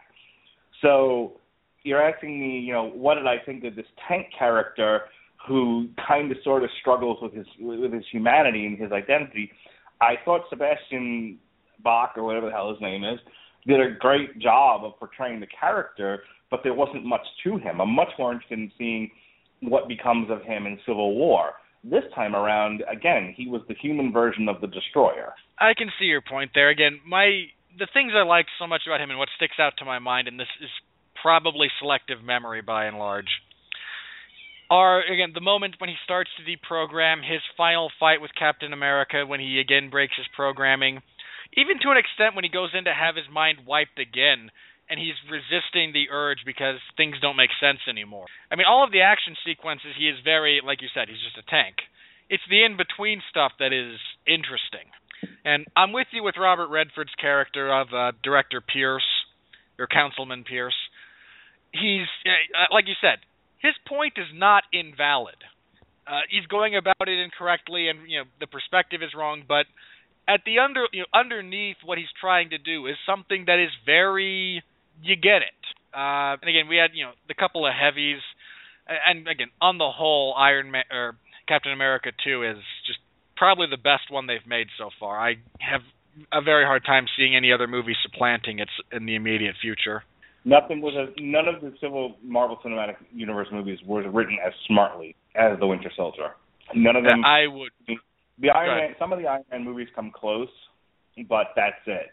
The Avengers didn't deal with anything.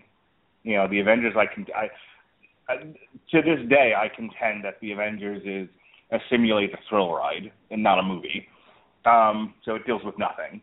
The Dark World was a sci-fi fantasy film, and it dealt with nothing. It dealt with things very, very poorly. I don't know if there were any real themes there, going on. It was just, to me, it was a sci-fi fantasy film. The original Thor, kind of sort of deals with, being too big for your britches and having to learn humility in a weekend. I'm not going to continue to go over and over and over these lists again, but, none of these movies were so intent on getting over their characters and introducing them that they tended to fall away from dealing with really big themes and playing to the strengths of the kinds of things we're struggling with in the American conversation right now. Wiretapping and the role of government and all of that. When is it okay to start a war? Is preemptive striking, a good or bad thing? That sort of stuff. And the Winter Soldier is really the only one that tried at all to grasp at any of it. So that to me is why it stands far and away the best Marvel Cinematic Universe movie. And I'll probably enjoy Ant-Man too. And as I said, I enjoyed Age of Ultron. Age of Ultron at least tries to grasp, with some ideas. But ultimately, I think Civil War, unless they completely fuck it up, which is possible. Which, let's be fair, it's possible. Unless they completely fuck up Civil War, I think Civil War will be the height of Marvel. I think it's going to end up being the best Marvel movie to date. And I don't think there'll be another one I don't think there'll be another one as good. If you look at what they're dealing with in Phase 3, it's 3 or 4 more origins, or solo films. You've got a sequel to Guardians of the Galaxy, which I'm sure will be fine. And you've got Thor Ragnarok, and then the Avengers Infinity War. I don't know if there's room or time for any of those movies to deal with the kinds of things that Civil War and the Winter Soldier are attempting to deal with or have dealt with. Now, I completely agree with you there. And again, we'll see, because it's entirely possible for them to screw this up. All right. Next up would be Guardians. We have another caller here. I should know the area code, but I can't quite place it. So, area code 740. You're live on the air. Who are you, and what do you got to say? Or not? Anybody there? Area code 740. Speak or forever hold your peace. All right. I'm going to assume that was a random misdial. Well, if that was, again, if someone was trying to call in deliberately, you, I don't know, maybe you didn't just hear us. Maybe you had a connection issue. Sorry. That kind of stuff does happen, though.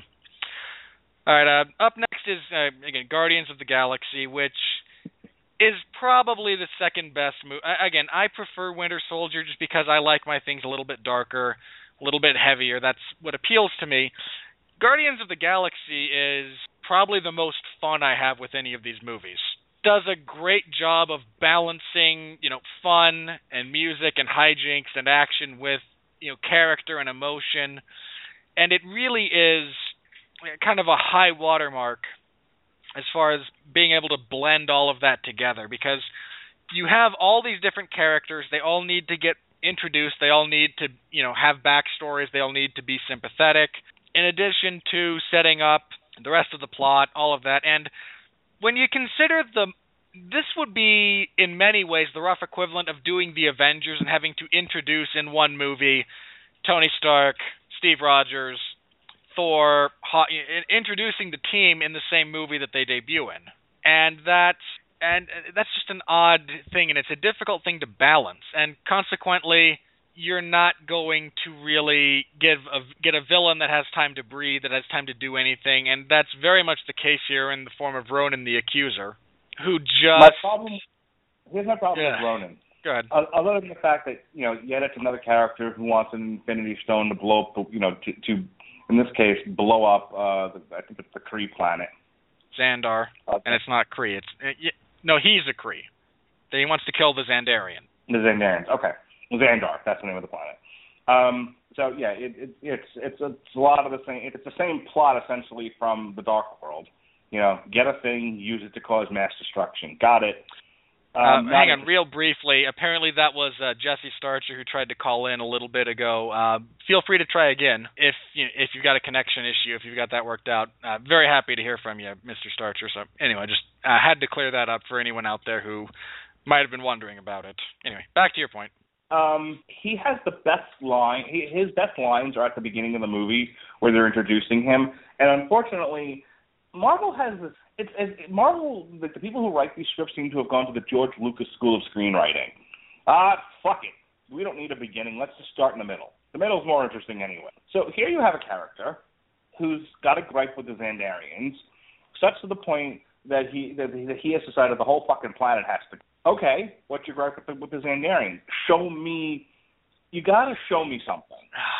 They touch on this, and this is something that I think they really could have expanded on. If I don't know if this was time or studio cuts or whatnot, all of which are very possible and in many ways very valid. But we hear very briefly in the beginning about the multi-generational conflict between Xandar and the Kree. And it's just backdrop noise. It's not actually discussed other than him saying, my father and my father and my father, my father's father, and his father before him all fought against you. I reject your peace treaty and I'm going to burn your planet to ashes. Well, that's fine, but again, what we're dealing with here in a very real way is borderline nationalistic or religious fundamentalism compounded with generational conflict. That's interesting stuff if it's given time to breathe and given the appropriate exposition and handled correctly. And instead, in this case, it's just kind of thrown away as a very loose excuse for motivation. Guardians of the Galaxy, and I can't believe I'm going to say this out loud, and people are going to hear it and go, that's it, Mark Radulich has lost his fucking mind. But you got to let me explain myself here. And know that we are talking, shades and threads, not wholesale in the shovel. Guardians of the Galaxy needed a Man of Steel, okay? It needed an extended prologue showing why this guy has it into the Xandarians so badly. Why he's gotten to the point where he's just like, fuck it, I need a new. You people have to go. And I would, and I don't need 20 minutes necessarily, but give me 5 minutes, give me 10 minutes of something where he is pushed to the brink that he has to concoct this plan and take it this far. What the conflict between the Kree and the Xandarians are. The problem is monologuing is not good. You can have good monologues can be good when used appropriately, sparingly, but a monologue should not be a substitute for a scene that gives you that gives you plot. A lot of reviewers get annoyed where they have like these huge just plot dump scenes and it's everyone talking. Well, movies are not stand-up comedy. They're not talk radio. They're not podcasts. Movies are a viewing experience. It's show me, don't tell me. So give me 5 to 10 minutes of the conflict.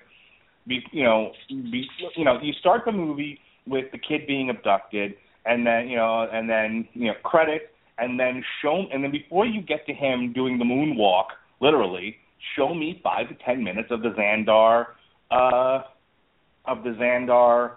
Kree conflict, and then end it with him saying, "This shall not stand. I will do something about this." Then flash to him, stealing the Infinity Stone and going from there. It's not enough for him just to be, because I remember watching it with my wife, who's not a sci-fi fantasy fan, and as much as she liked Guardians of the Galaxy, she liked everything else about Guardians of the Galaxy, but I could tell her glaze over when he's doing that beginning monologue. And you know why? Because no one wants to hear someone do a speech about how much they hate somebody. Show it to me. Show me what it is he hates about them. Show me. They open with this bizarre religious ceremony, but that had nothing to do with the Xandarian. That was him, putting on his war paint. So that's my big issue with him in Guardians of the Galaxy, because everything else was fine. I like Ronan more than I liked Malekith. Well, he was at least a more interesting character. But again, the things that were interesting about them are talked about, are a part of his character makeup, but you don't get to see him do a lot. I wish they showed Ronan doing more.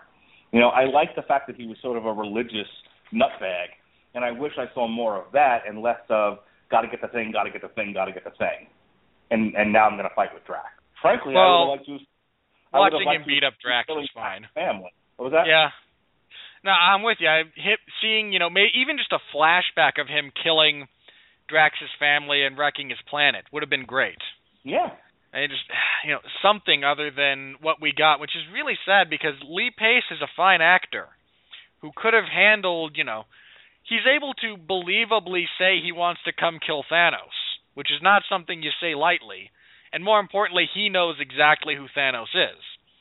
And, he can handle it as an actor. It's just never actually discussed or brought about. And it's really sad that, again, another just pretty substantially missed opportunity. Yeah. For Ronan to have worked, he needed to be more Darth Vader in The Empire Strikes Back and less Malekith. Yeah. Yeah, I can see that. Real briefly, as far as, again, further villains here, we actually get a little bit of screen time from Thanos in Guardians of the Galaxy. Now, Thanos, of course, is the quintessential be-all, end-all villain for not just the cinematic universe, but Marvel Comics. It's Thanos. He's the one there standing at the end saying, I wish to end everything. And okay, hang on. I think we have Jesse calling in again. Let's see if we can get this working this time. Jesse, are you there? Yeah, can you hear me now? Yeah, we got you. All right. I was worried. Pay your telephone bill, man. Shit. Well, at least, I can understand how, Ben's got problems with Skype, and the time I try to call in on a cell phone, and nothing works. So I don't know what the hell's going on.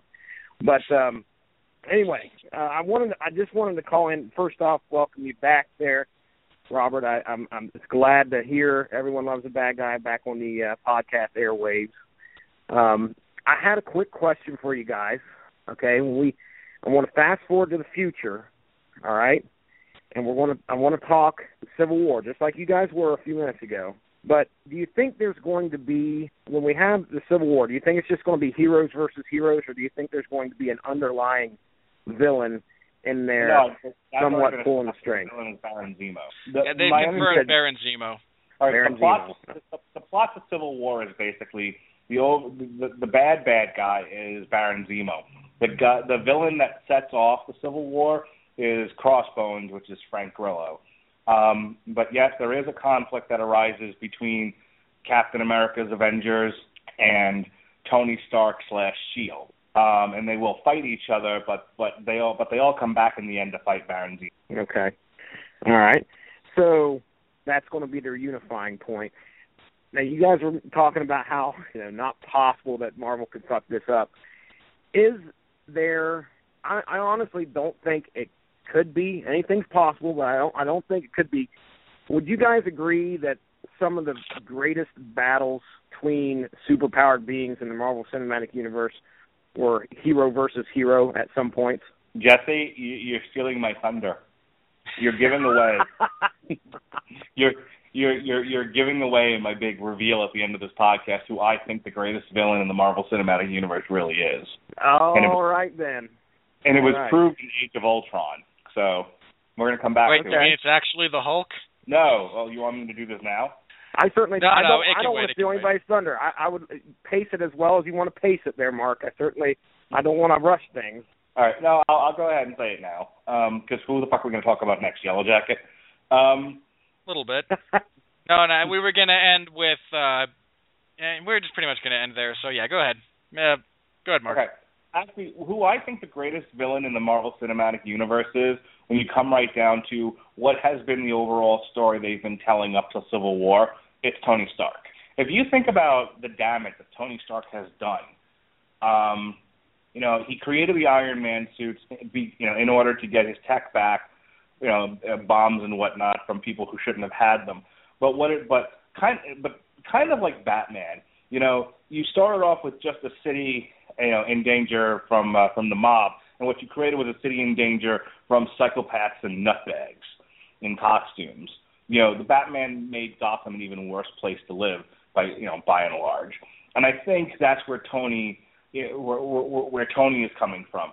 In creating Iron Man and being a part of this greater universe, what does he do? He goes on to if you think about the Iron Man arc, how many times has he put Happy and Pepper in danger because he decided to become Iron Man? By extension, how many times did he put the Earth in danger by trying to protect it? The latest example being Ultron.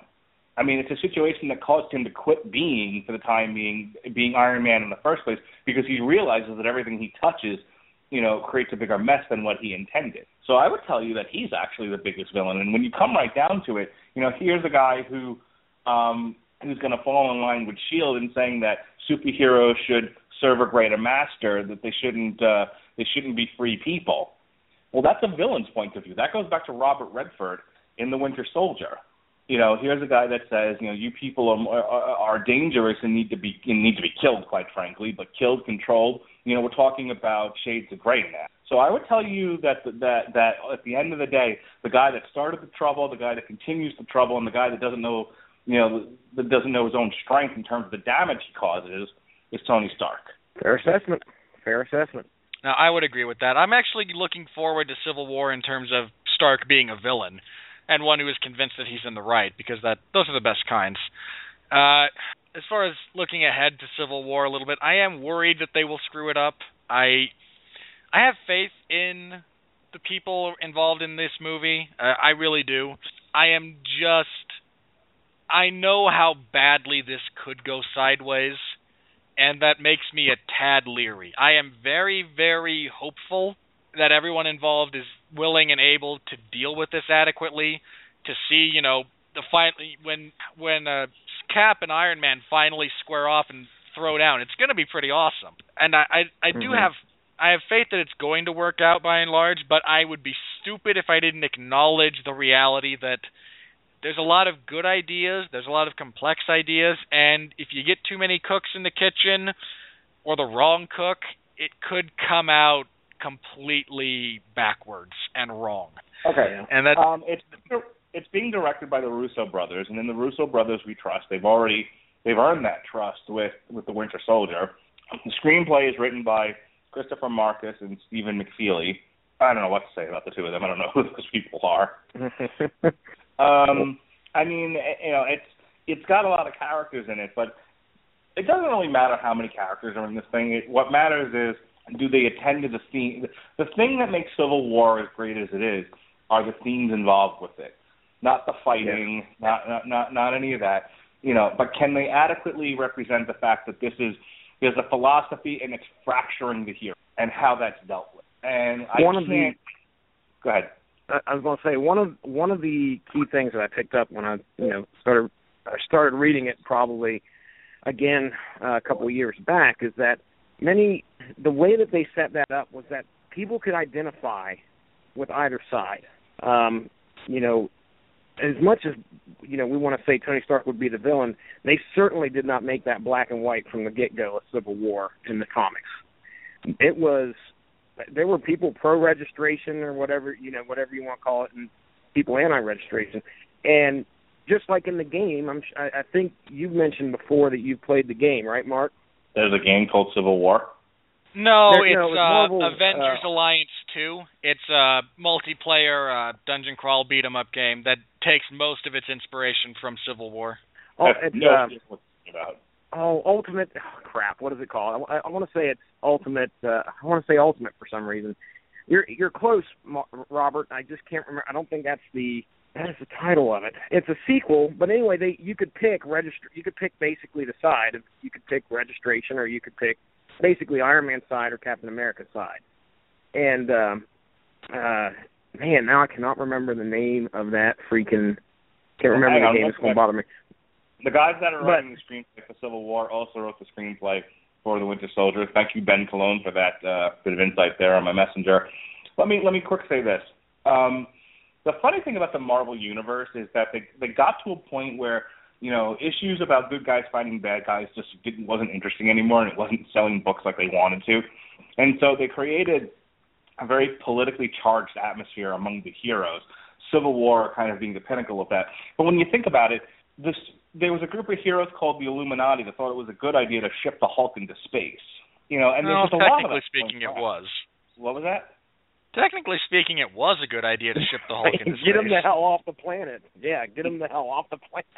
Well, that's my point. It's if you have heroes that are not just concerned with stopping bad guys now, but are now taking an active part in how the world works. And okay, the game that which you're referring to is called Marvel Ultimate Alliance 2. Okay, there we go. Thank you, Ben. So I just, that was close. And I think that's the spirit that they have to capture, is that they're more than just good guys fighting bad guys, that these are now people, placing their hand firmly on the mechanisms that run the planet and making decisions that affect people's lives, not just knocking buildings. Yeah, I almost feel like we're headed towards Tony Stark, senator type of thing with this, depending on how it goes. I mean, it wouldn't be completely out of character for him to try and take a political office by and large. I'll go ahead and phrase it that way. Well, in the comic book, we all know the government is just that's a great villain for any film. Yeah, it's easy. I was going to say they got the what do you call it there? Tony Stark was the director of S.H.I.E.L.D. for a cup of coffee, if I remember correctly. Yeah, that's true. And it'll be interesting to see how that one plays out. All right. The last thing, real briefly about, and because I started to ask Mark about what he thought about Thanos and Guardians and how his, the first kind of actual bits of dialogue and screen presence from the Mad Titan played out. So I'll ask that, and then since Jesse's here, he can get his 2 cents in on that. Then we're going to do plugs and wrap this up. So, Mark, final words. We're going to close with Thanos as, kind of the be-all, end-all. You and I talked a little bit about this as far as the Infinity Wars, looking ahead a little bit. So, thoughts on Thanos so far, and concerns or hopes for the future? He plays an awesome Wizard of Oz. At this point, Thanos is just a flaming head. Okay, he's just there and isn't really doing anything yet. I'm sure Josh Brolin, who is an accomplished actor, can handle the part just fine. If people are wondering what I said to Robert off air, I said I'm more looking forward to Civil War than I am the Infinity Wars, because I'm getting tired of the same plot in every Marvel movie of, crazy maniac wants to destroy the world and needs a MacGuffin to do it. And even more so, I remember, Jesse, if you go back and listen to source material as you tackled the Infinity Gauntlet, I mean, the Marvel the Marvel universe of heroes are almost incidental to that whole storyline. Thanos wipes him out with the snap of his fingers, and the only reason why they got the thing off of him in the first place, I think correct me if I'm wrong. I'm actually going to let Jesse just kind of jump in here. There's two shots at Thanos. They miss him the first time, and I think the first attempt was they kind of point in one direction. Silver Surfer points in one direction, or Adam Warlock points and says, "Look over there. It's Olivia Munn with her top off." And Thanos says, "What?" And Silver Surfer runs by and tries to grab the gauntlet off of his hand. And then take it from there, Jess. How do they actually get the gauntlet off of him? Oh man, honestly, it's been so long. I don't know if I can remember. I know that they come together. And Adam Warlock's got a big hand in it. Crap. It's been a while since I'm going to have to go back and listen to my own show just so I could actually remember exactly how it is. I'm getting prepared for Secret Wars, and now I'm all scatterbrained. But I know how it is. It's his girl, his daughter. If memory serves me, he actually takes the place of the eternal being entity, which is a non-corporeal being.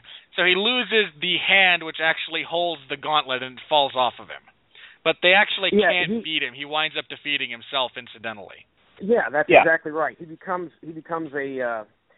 omnipotent, but he's ethereal. So his body's laying there and the gauntlet's just laying there, and Nebula, who is, I believe it's Nebula, it's either Nebula or the girl that he created. I can't remember which one. It's Nebula. But either way, is it Nebula? And if it isn't in the comics, it will be for the movie. Yeah, she is twisted in that book.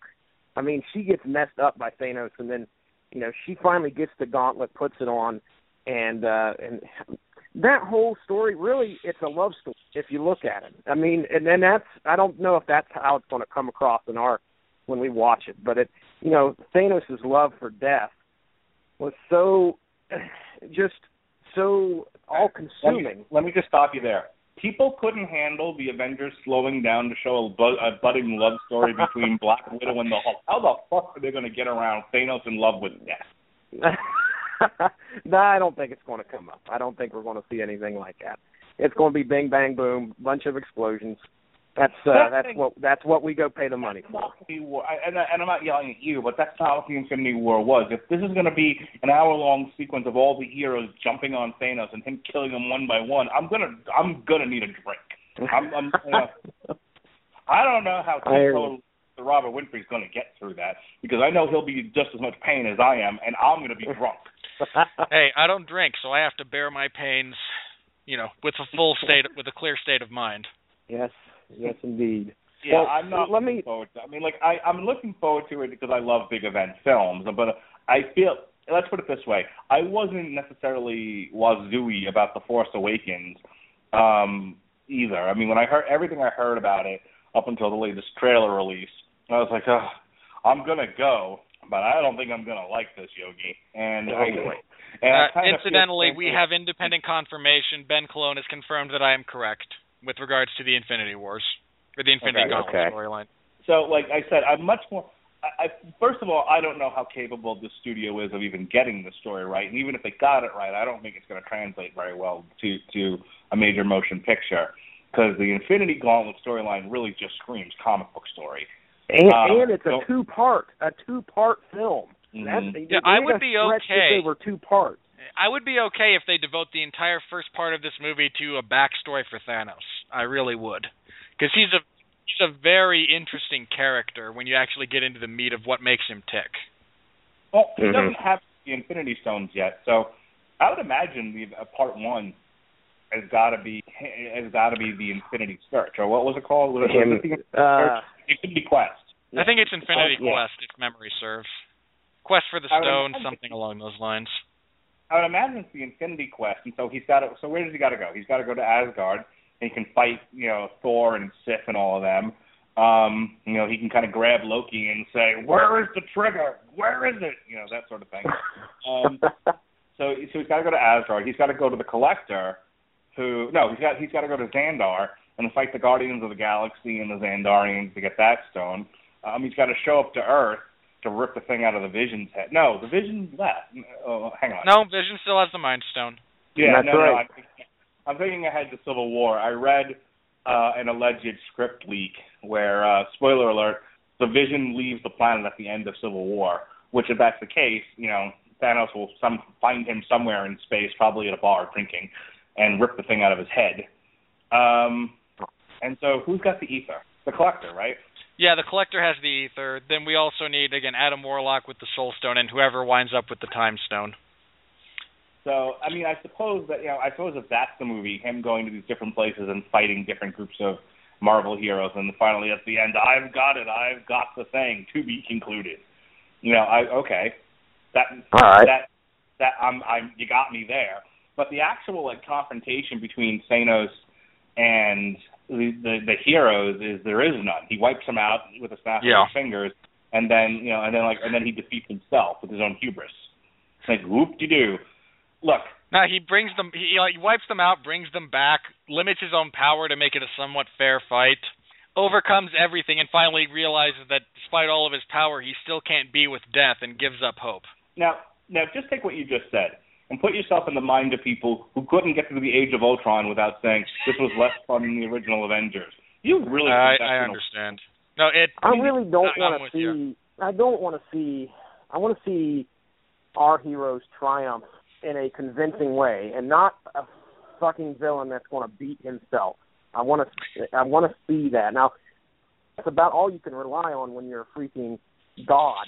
The own fallacy of yourself as a villain. You see it. You just see it over and over. But I don't know if that's what we're going to get here or not. If there's going to be a convincing way that the guys, our heroes triumph. It'll be, I can't wait to see the anticipation of this villain.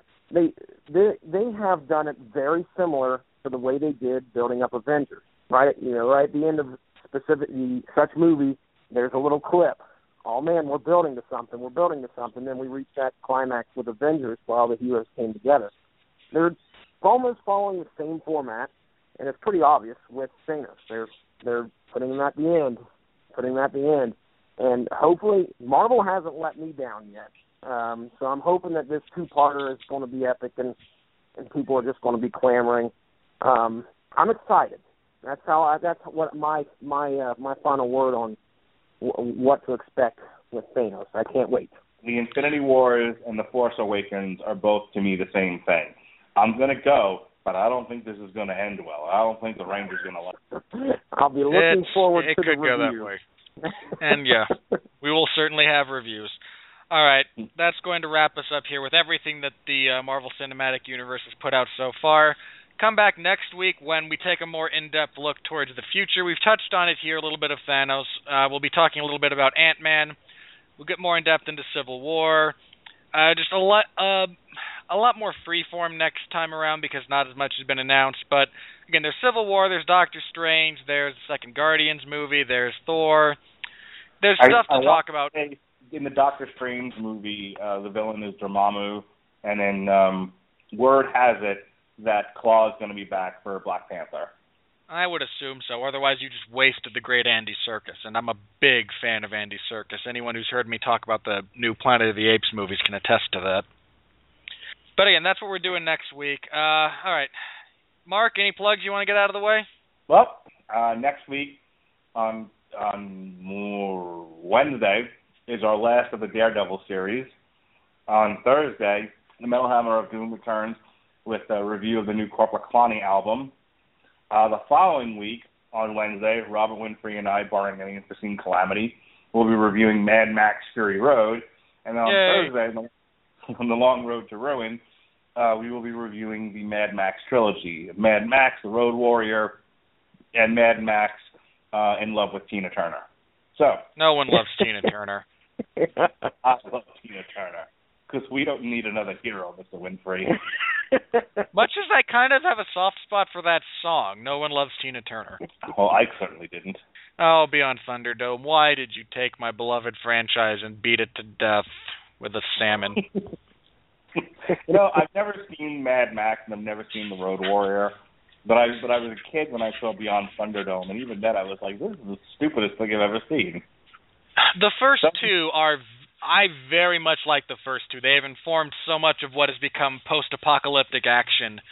I mean, the entire final tanker chase sequence in Road Warrior is a thing of beauty. But Beyond Thunderdome is, I got nothing other than, I'll throw a raspberry at it.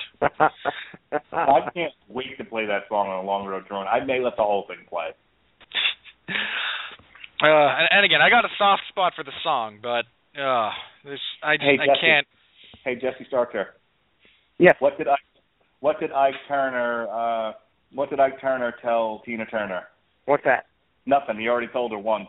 Oh, smash right in the face. Domestic abuse. It's funny. Yeah. Funny It's jokes, guys. You have just, I don't know how you did it, but you took my podcast and you dropped it down a notch. Good for all of you. He was all excited about his debut, and we just tossed it in the toilet, flushed it down. Oh, a little bit. All right. For now. Yeah, okay. That's going to wrap us up. Thank you, everyone, for being here. Thank you to Jesse and Benjamin for calling in. Thank you to everyone who listens. I appreciate it. Again, I'm back next week with a bit of a look ahead as far as the Marvel Cinematic Universe is concerned.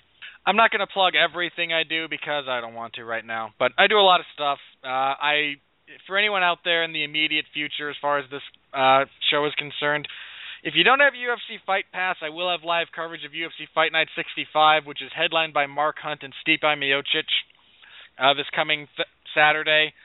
So if you like heavyweights but you don't have Fight Pass, I will have your live play-by-play, calling the action as I see it over at 411 Mania, and then the 411 Ground and Pound radio show every Sunday. Mark covered everything else I'm going to be doing. Until next time, everyone, I'm Robert Winfrey, reminding everyone out there that Marvel, your heroes are great, but your villains suck. Do better, and the entire product will be elevated. Till then, everyone, much as I'm going to steal Mark's phrase again, be well, be safe, and behave. So say good night to the bad guy.